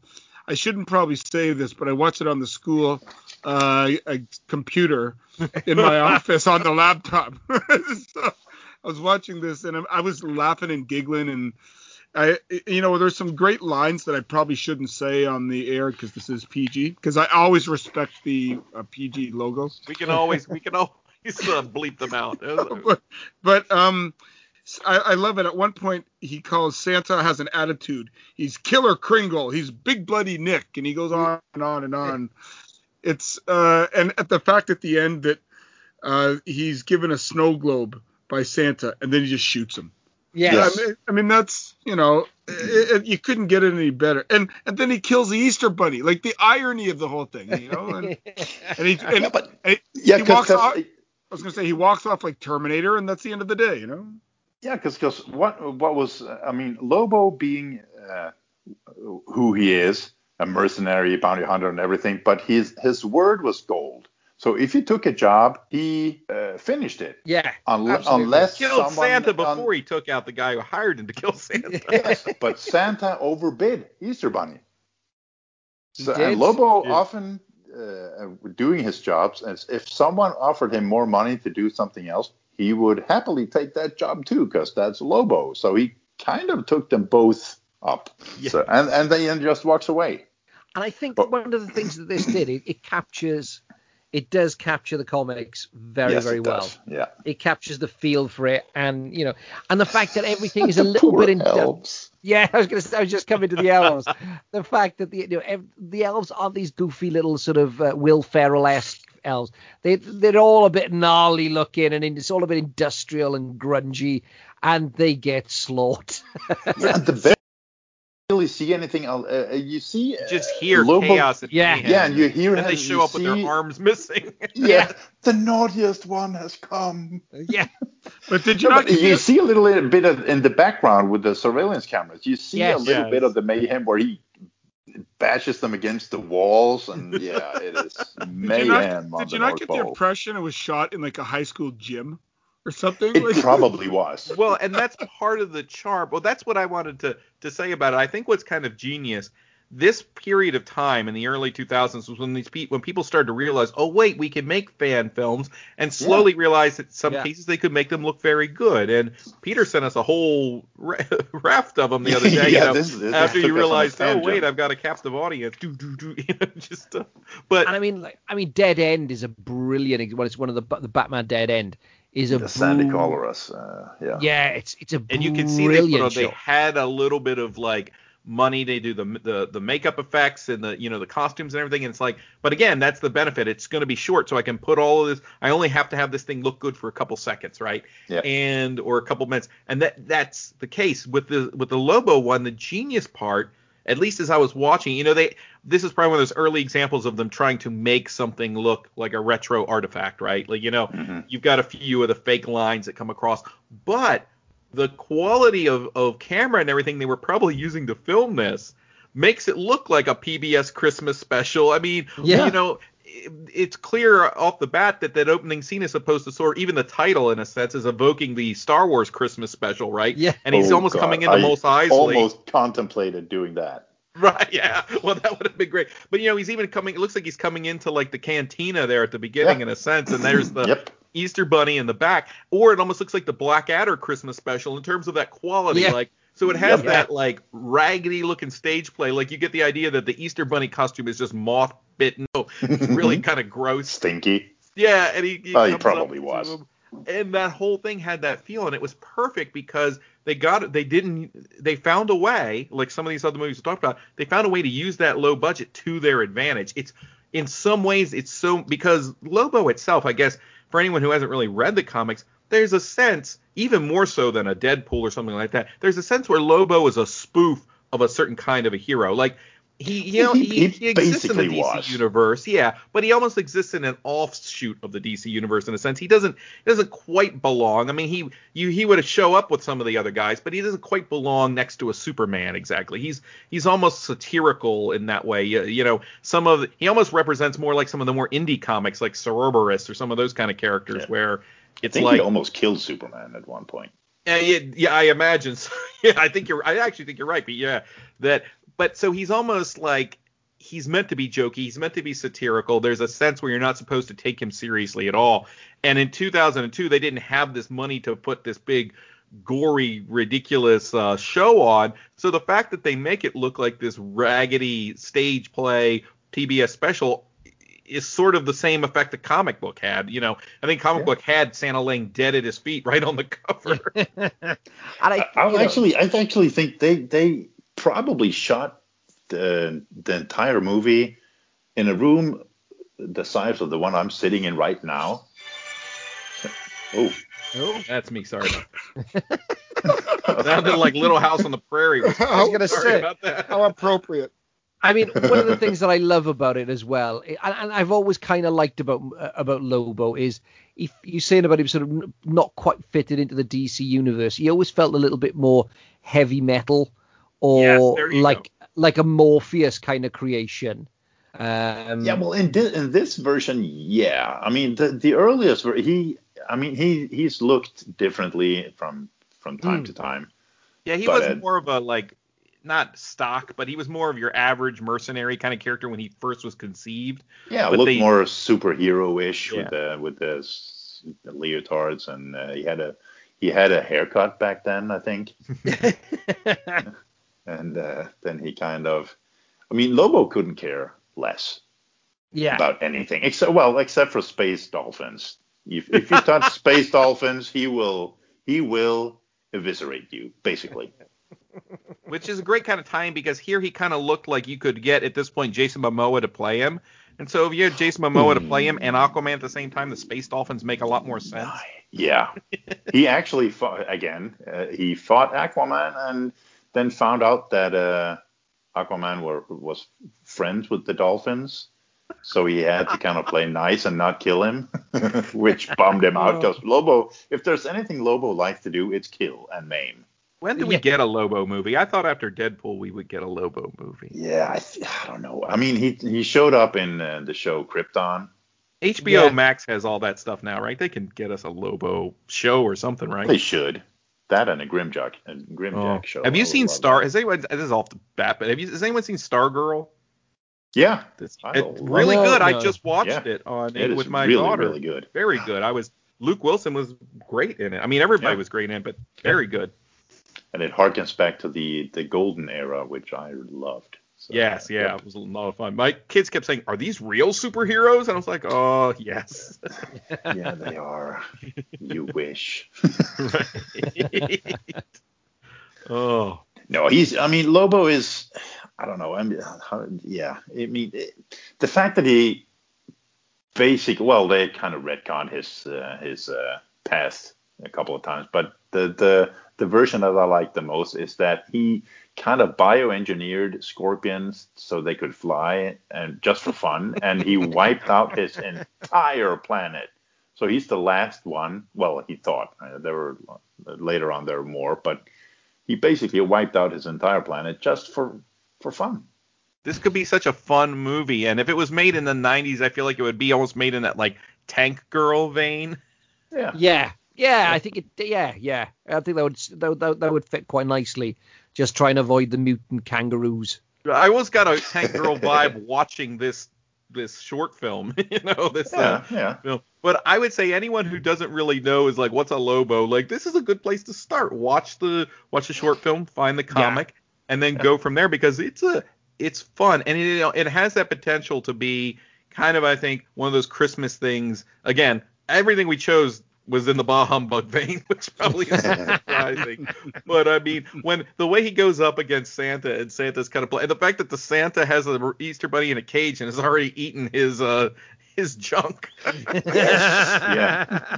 Well, and the fact that when Lobo is sitting talking to the Easter bunny and there's a bunny on the table that is apparently annoying Lobo, and he just yes. And you hear that's that the most little violent squeaky part sound. of this, actually, that's on screen. Yeah. And you hear the little squeak. And again, and Santa, well, Lobo's pissed at Santa because every time he wished for something at Christmas, he never got it. And apparently it was a snow globe, and Santa gives it to him. Yeah. And then he looks at it and is almost mesmerized for a while, and it gives Santa hope. And then Santa draws a gun on Lobo, and Lobo looks at the snow globe and he throws it away, and wham! And Santa's gone. So don't show this for your kids, because we killed both the Easter Bunny and Santa Claus. That was the part where I censored myself for the PG logo. Yes. So there you go. 4 perfectly twisted things to watch. None of them appropriate for children. No. At all. At all. At all. No. When David Bradley cursing under his breath about all kinds of horrible things is the most family friendly, that's when you've got issues. But yeah, so those are the movies. There's tons of other ones out there. Are there any that you guys just wanted to maybe throw a mention out? Any kind of Christmas movie that maybe you feel is underrated or isn't seen enough, or that you would suggest for people? I thought of one when you talked about your movie, Nathan. It's a Swedish one, and it's a dysfunctional family. And it's basically about how communication is the key to everything. Because it's a married couple who it's kind of not working out so well. And she, and this, again, communication, people, that is the key point here. She goes and gets artificially pregnant and not telling her husband, which is not good because the husband has had a vasectomy and didn't tell his wife. So when they tell each other this at Christmas time, with family and friends gathered, you can all just guess what happens. Dysfunctional family and feuds at Christmas time, because he thinks that she's been having fun with other men, of course, because he can't have children because he had a vasectomy, and it is glorious to behold. And then a Santa appears to bring presents to the kids, and the dad loses it and beats the shit out of this poor Santa Claus in front of everyone. It is amazingly funny. What is the name of this movie? It's called, it's kind of like Santa is the father to all the children. It's a Swedish movie. I'm not sure you can even find it somewhere. Online. Well, it sounds like a twisted version of the Gift of the Magi, right? The O. Henry Christmas story. That's it's the twisted version of that where the woman cuts all her long hair off so she can afford to buy her husband like a watch chain, and he sells the watch chain to buy her a comb. But here you got impregnation and vasectomy, and it all goes horribly wrong. Yeah, I mean it's basically just it's a drama. But it's just the way that, I mean, things like this, you don't do this kind of thing in a marriage without telling each other, because it's not going to work out fine. So this isn't played as a comedy of errors, I'm taking it. This is one of those uncomfortable and just grows more uncomfortable as it goes along.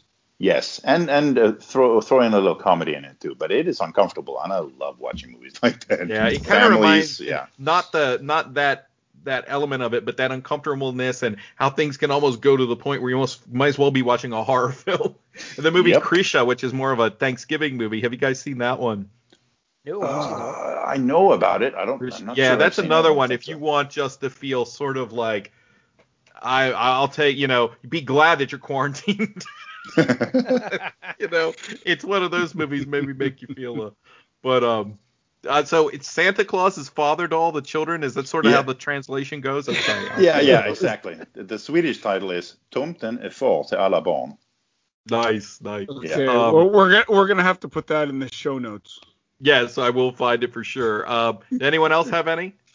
I have one that I'm sure you guys have seen that I don't know that Joe Blow has seen, and it's Shaitan, which is Satan in Arabic, one of those French extreme films from 2006. That's the one with Vincent Cassel? Yeah, Vincent Cassel's in it. And it's about a group of kids that it opens up at a rave. And they're at a rave, and then they kind of head out to the countryside, kind of like how a lot of those French ones kind of end up. But when they meet a strange guy, things kind of take a tour towards Satanism. And I'll just kind of leave it like that. And it's, if you kind of like your Haute Tension and you like your Ills and those kind of the French Inside, it's one of the ones that's the lesser known of those, but it occurs over the Christmas holidays, so it's fun. The other one I wanted to mention was Anna and the Apocalypse. You've stolen my thunder. Oh, sorry. Damn. God. He's just setting you up. There you go. I'm setting you up, and the amazing Hugh Lloyd will fill you in about Anna and the Apocalypse. No, I Anna and the Apocalypse. It is it's a zombie apocalypse musical set in a little town in Scotland at Christmas. It's just joyous. It's just joyous and silly, and it's got it's a zombie musical set at Christmas, and it like I said, it is absolutely joyous. I love it, and I think it came out 2019, 2018, 2019. It's really good. It is so good. It's got a really young cast to it, but no, check it out because it's just superb. It is superb. I can't recommend it enough. That was a movie. It was interesting. I went to the theater to see it. And it was hard to find it showing anywhere, and it was at a very late showing. And it was when I was so tired, and I was kind of going in and out of it. And I remember walking out and being like, "That's not, it didn't really do anything for me." And then last year, sitting down on Christmas Eve and looking at it was on Hulu or something, and turned it on with my wife and realized I was just tired. That was the problem with it, because it is a lot of fun. It's great. It's you get a High School Musical vibe at first, but then it's almost more like the Buffy the Vampire Slayer musical episode. Yes. It's got that kind of vibe going for it. Yeah, and Ella Hunt as Anna is superb in it. She's absolutely superb in it. It's a great film. Great film. Have anyone seen Night of the Hunter? Yes. It's set at Christmas time. Yeah. I guess it is, isn't it? Yep. One of my all-time favorite movies. Yeah, like of any genre, honestly. That is a murderer dressed as a priest hunting two little kids. Exactly Christmas. The other silly one that I always kind of go to is The Dorm That Dripped Blood. We're talking about an American classic, and Bill drops The Dorm That Dripped Blood.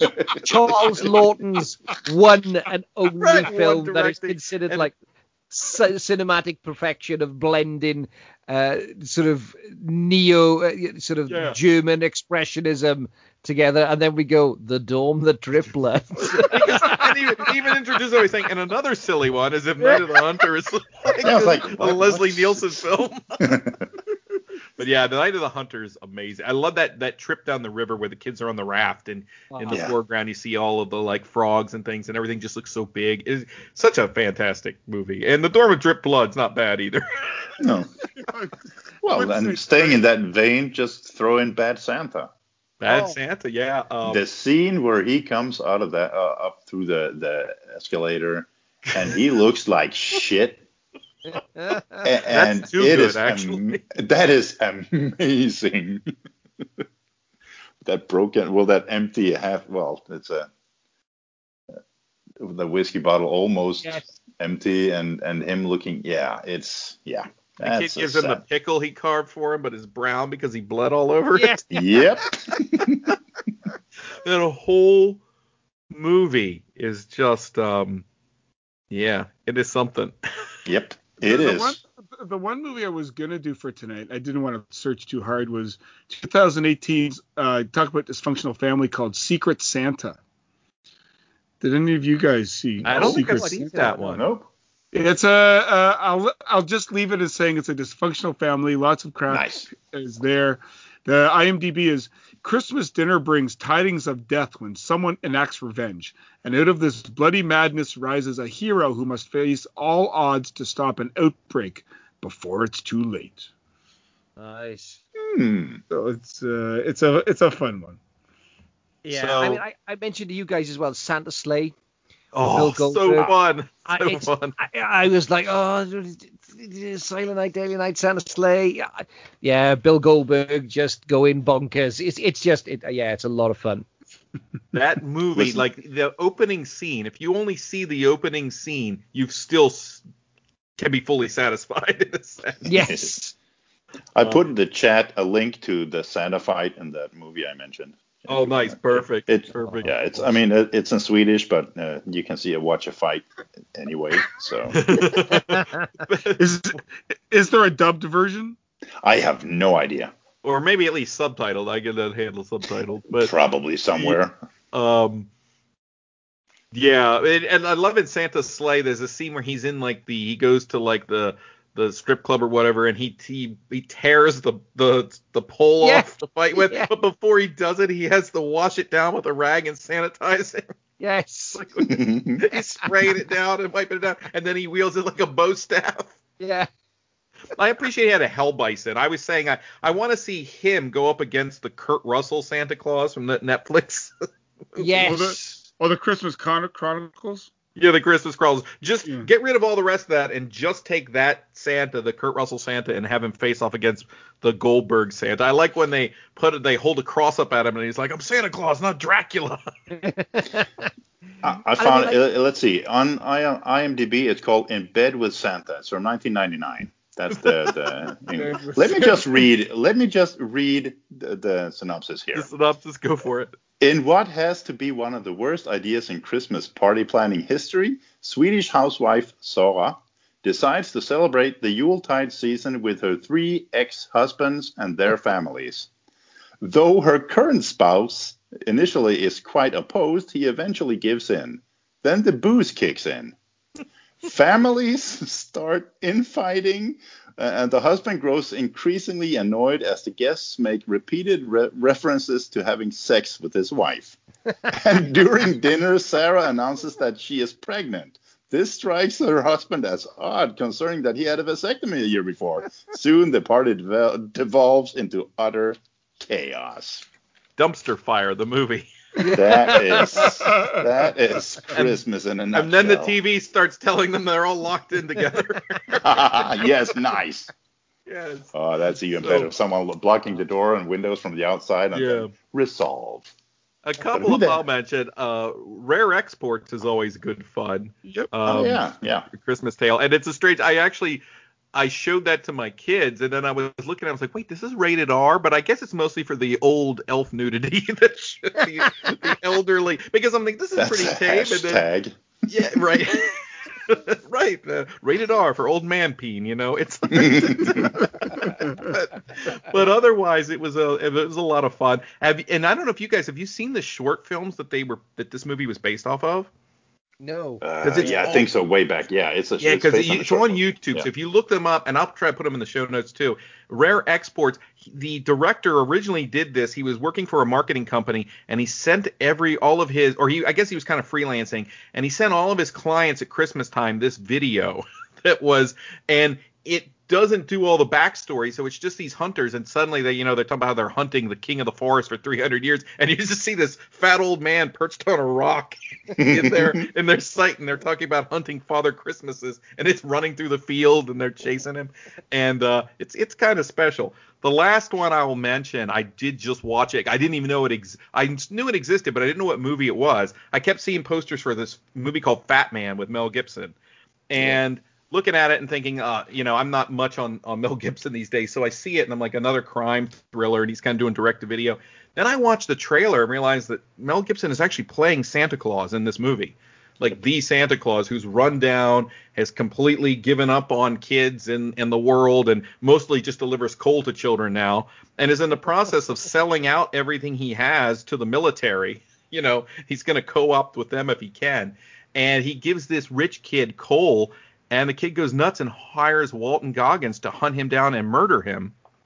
and it becomes an action, like 90s-esque action movie with this grizzled Santa Claus trying to pull himself together enough to stave off. They should have thrown Lobo in it. Oh, he's got that tone. It gets violent. I mean, it's made in that sort of kind of grizzled, and Gibson this day looks like a haunted wreck anyway. So, I mean, here's a point where he's saying, don't get too close to Dasher there. She'll rip your balls off. And it's they're sitting at the buffet and all the elves are helping themselves to the military's trying to court him. And it gets pretty violent. But at the same time, it's a legitimate movie. Like, you kind of get involved in it. It almost has a feel of like, again, one of those 90s movies like Assassins or something. And yet he is Santa Claus. He's the mythical Santa. I remember Joel watched it, I think last weekend before we recorded, and he told us to watch it. So yeah, it's not. It's fun. It's not something I don't know that it's destined for Christmas classic, but it's fun to see someone take that idea, and it's also kind of fun just to discover and like, oh wait, this is out there. And Gibson, even with all the things going on, he still is he can still be a strong actor. It's not quite, I saw Bruce Willis in something the other day on Netflix, and honestly, if I didn't know who Bruce Willis was, I'd assumed that he was the director's dad. You know what I mean? Like, there's a couple of these guys are losing their touch. Once in a while. Yeah, he phones it in once in a while. Yeah. But I recommend that one. It's fun, and it's hard to find new Christmas movies. I think Anna and the Apocalypse would be the other one I'd say that, they're relatively new and fresh. Yeah. There's something out there called Deathcember, but I haven't seen it yet. Seems like it's the advent calendar of horror shorts, apparently. So okay. Yeah, the one I saw the other night that I was interested that if you guys had seen, I know Nathan has. It's called Body. Body, and it's on Prime, and it's about these girls that are sitting around their house. They're smoking up a little, they're drinking a little, and they want something to do. They hop in the car, and one of them says, I'm going to go to this house that my rich uncle owns with all the fancy cars and stuff. So they hop in the car, they get in there, and it turns out it's not the girl's uncle. It's just a house of somebody that she used to babysit for. And somebody startles them in the house, and they're like, oh, crap, I'm not supposed to be in this house. We're going to get in trouble, blah, blah, blah, blah, blah. The person ends up being Larry Fessenden. And Larry Fessenden gets pushed down the stairs, and his body isn't moving. And these three girls are stuck with this moral dilemma in the middle of holidays of what do we do next? And I'll just leave it at that for people to kind of figure it out and watch. Because it was one that kind of flew under my radar. I didn't know anything about it. I'm going to be talking about it in a few days with Matt Rawlings and his son Jackson on Father and Son Watch Horror. And it was Jackson. Nice. Jackson found this, or he'd heard about it. And it's worth looking into. It's not an overly long one. It's an hour 15 minutes, but it's only got a 5.2 on IMDb, and I think that's quite low. I would give it 6 to 6.5. And anything with Larry Fessenden, I'm watching. I'm all in with Larry Fessenden. It is a fun movie, and it kind of has that very spare, very simple concept, but it plays a lot with it, and it has that stage play feel almost. Let's see. Larry Fessenden got me thinking. What is We Are Still Here? Is that set in? It's a winter movie, but it's wintry. Yeah, Christmas? It's kind of. Yeah, that's a good one too. That is one that takes a turn. Yeah, man. Right. You think you're watching one kind of movie and then you're watching another. I like that when that happens. Yeah. Fessenden directed one again, not Christmas, but his movie Wendigo is a pretty good winter sort of horror. Yeah, it's a great movie. film. And kind of a interesting because it is almost more of a psychological. We talked about those elements that were in Night of the Hunter, of that kind of from the kid's perspective and almost dreamlike. There's a lot of that going on in that movie. Yeah, it's a great film. And then when you think of Fessenden, I think of The Dead Don't Die. He's hilarious in that. Yes. All right. Well, that was a lot of fun, guys. I had a great time. Yep. Yeah, thank you for having us on. A lot of good choices out there for people who want a little bit of something darker. This is definitely once the kids are in bed having their sugar plum dreams. Now, that's the perfect time to break out the wine, the vodka, the whatever, I guess, booze, and then cue up Lobo and Silent Night, Deadly Night. And if you're really adventurous, Silent Night, Deadly Night 5, The Toy Maker, which is Bonzo crazy, which has Mickey Rooney playing a character named Joe Petto. Oh boy. Yeah, what a mess. So before we go, Hugh, anything you want to promote or mention? Well, yeah, I mean, I'm about to start. I've started pre-production on my first feature film, School Hall Slaughter, and we're going to be filming in August. Got a great cast lined up. I've got Derek Nelson, Emma James, Emma Stacey, C.L. Raven are in it, the twin authors. So everything is like full steam ahead on that now. And of course, you can find me at The Undead Wookiee, which is on SoundCloud and Apple iTunes. So check us out on there. And of course, we're hoping you'll come back, and we want that first exclusive interview when the movie breaks. Oh, absolutely. Anytime. You just say, name the place and I'll be there. We get the free swag too, right? Yes. Yes. We have got some really, really cool stickers and things. Is there a specific site for the film that you would like us to put up? I can throw in the show notes. We are going to be, obviously, you can actually find us on Facebook. You can find us on Instagram. You can find us on Twitter, on School Hall Slaughter. But we're going to be starting another round of some Indiegogo stuff, just to get a little bit of extra in the bank, just to sort of we can up our sort of FX budget and a few other little pieces. But and what might be the benefit somebody gets for supporting the movie? Oh, well, so like murdered for example, and stuffed in a locker. Well, yeah, we did give away.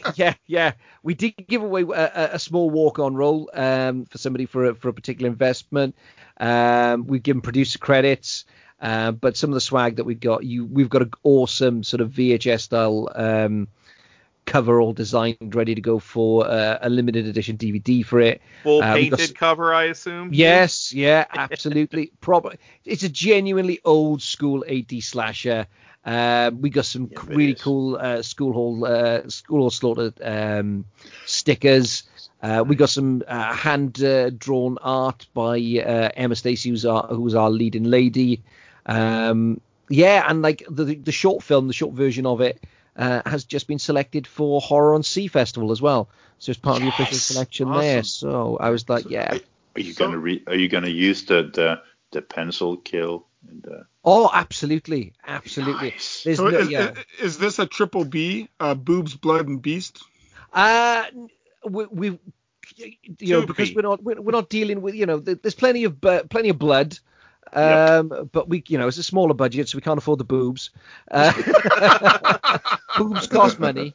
They do. So they do, because there's two of them, and so we'll. We're all week. Try the veal. But yeah, no, that's flying ahead, and it's that Mo was talking to Derek Nelson the other day about leading. It's like this is happening. This is going ahead. And you were telling me before there's a good heavy metal soundtrack. Absolutely, yeah. Black Phantom are providing us.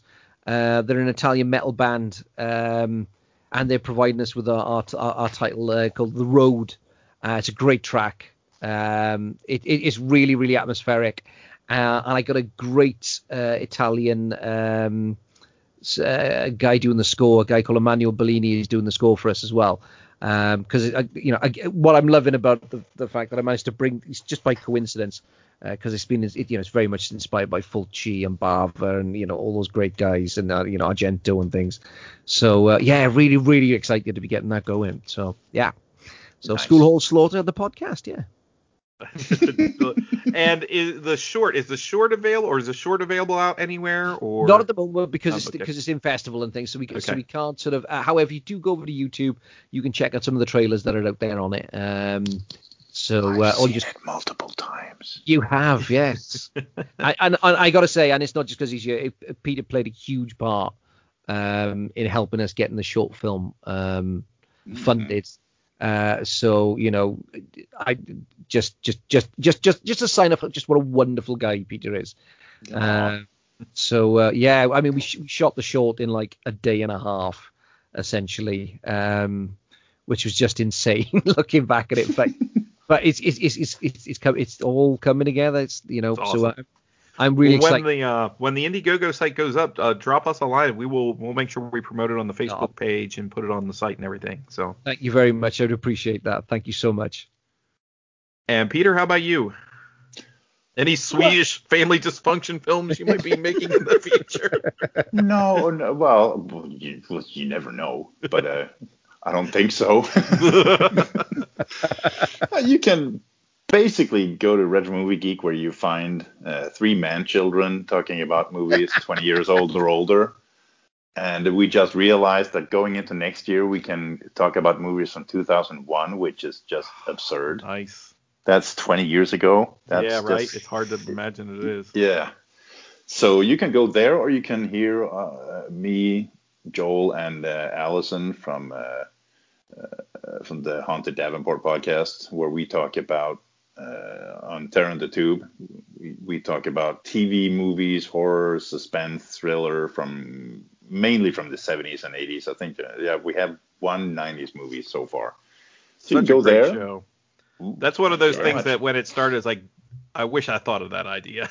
It's a great show. And it came by chance because we did a TV movie, and me and Joel talked about this. It's so much fun, and there are so many of them out there, and a lot of them you haven't seen, which is the whole premise. We go choosing these completely by random, just like you flick through a TV guide, and the movie that's on that, like the Days of Yorn, where you were basically the channel was in control of your evening.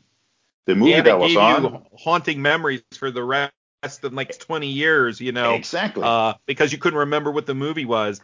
In fact, I think Dave Royce called up on LOTC and mentioned Bermuda Depths and how he always had this memories of that movie, and I had the exact same. It was weird. Listen, I was like, I've had that exact same experience with that movie. Yeah. I mean, you watch them once, if any, but that's the premise we choose the movie from, completely by random, by lists I put together, and have tried to completely forget about what movies are on them, so I don't think it. You can always tell at the end of the episode because you're constantly surprised. Yeah. And Allison always thinks she hasn't seen them, but she has. Yeah, that's the running gag, but we'll see. Well, I will have a put lot a of good link movies.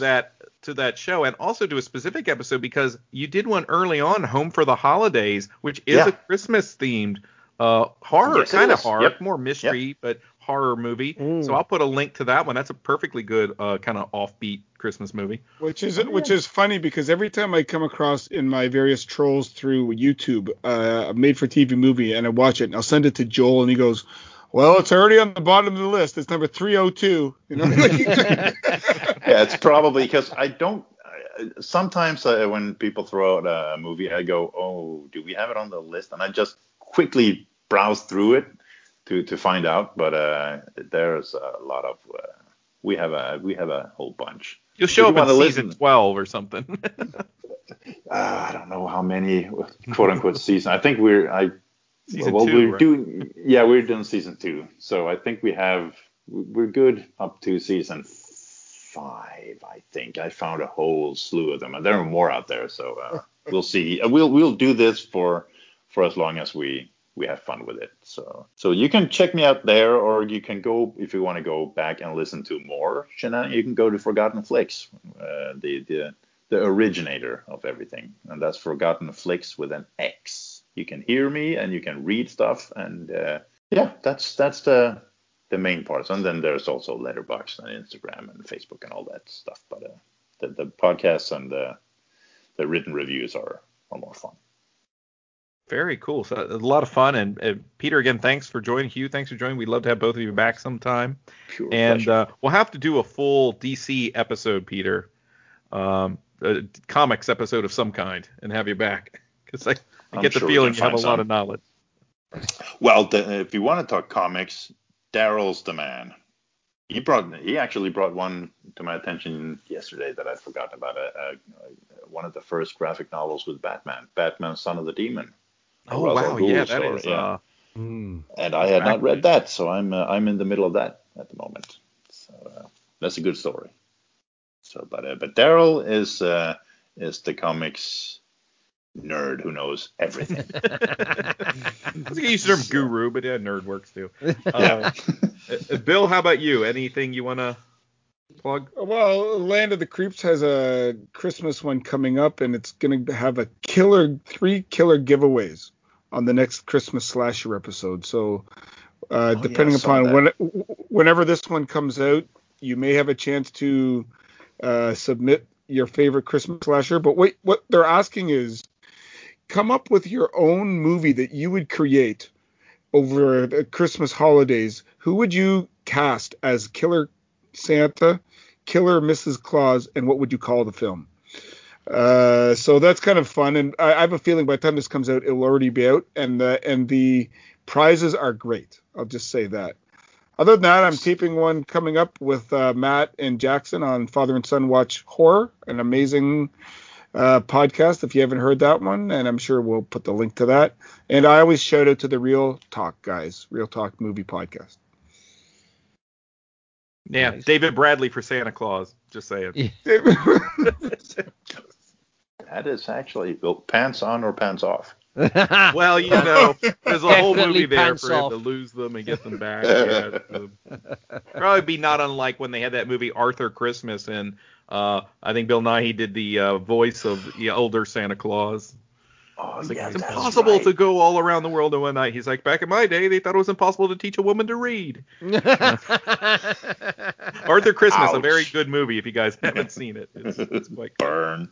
Yeah. Thank you so much, everyone. And this is the Phantom Galaxy signing off. Take care. If you've been enjoying the music here on Phantom Galaxy, the opening theme and the closing theme are both brought to you by synth pop artist Aries Beats. He's done a lot of really cool stuff in the world of synth pop, a lot of very interesting genre-based retro themes. You can find more of his work over at ariesbeats.bandcamp.com. And until next time, we are the Phantom Galaxy.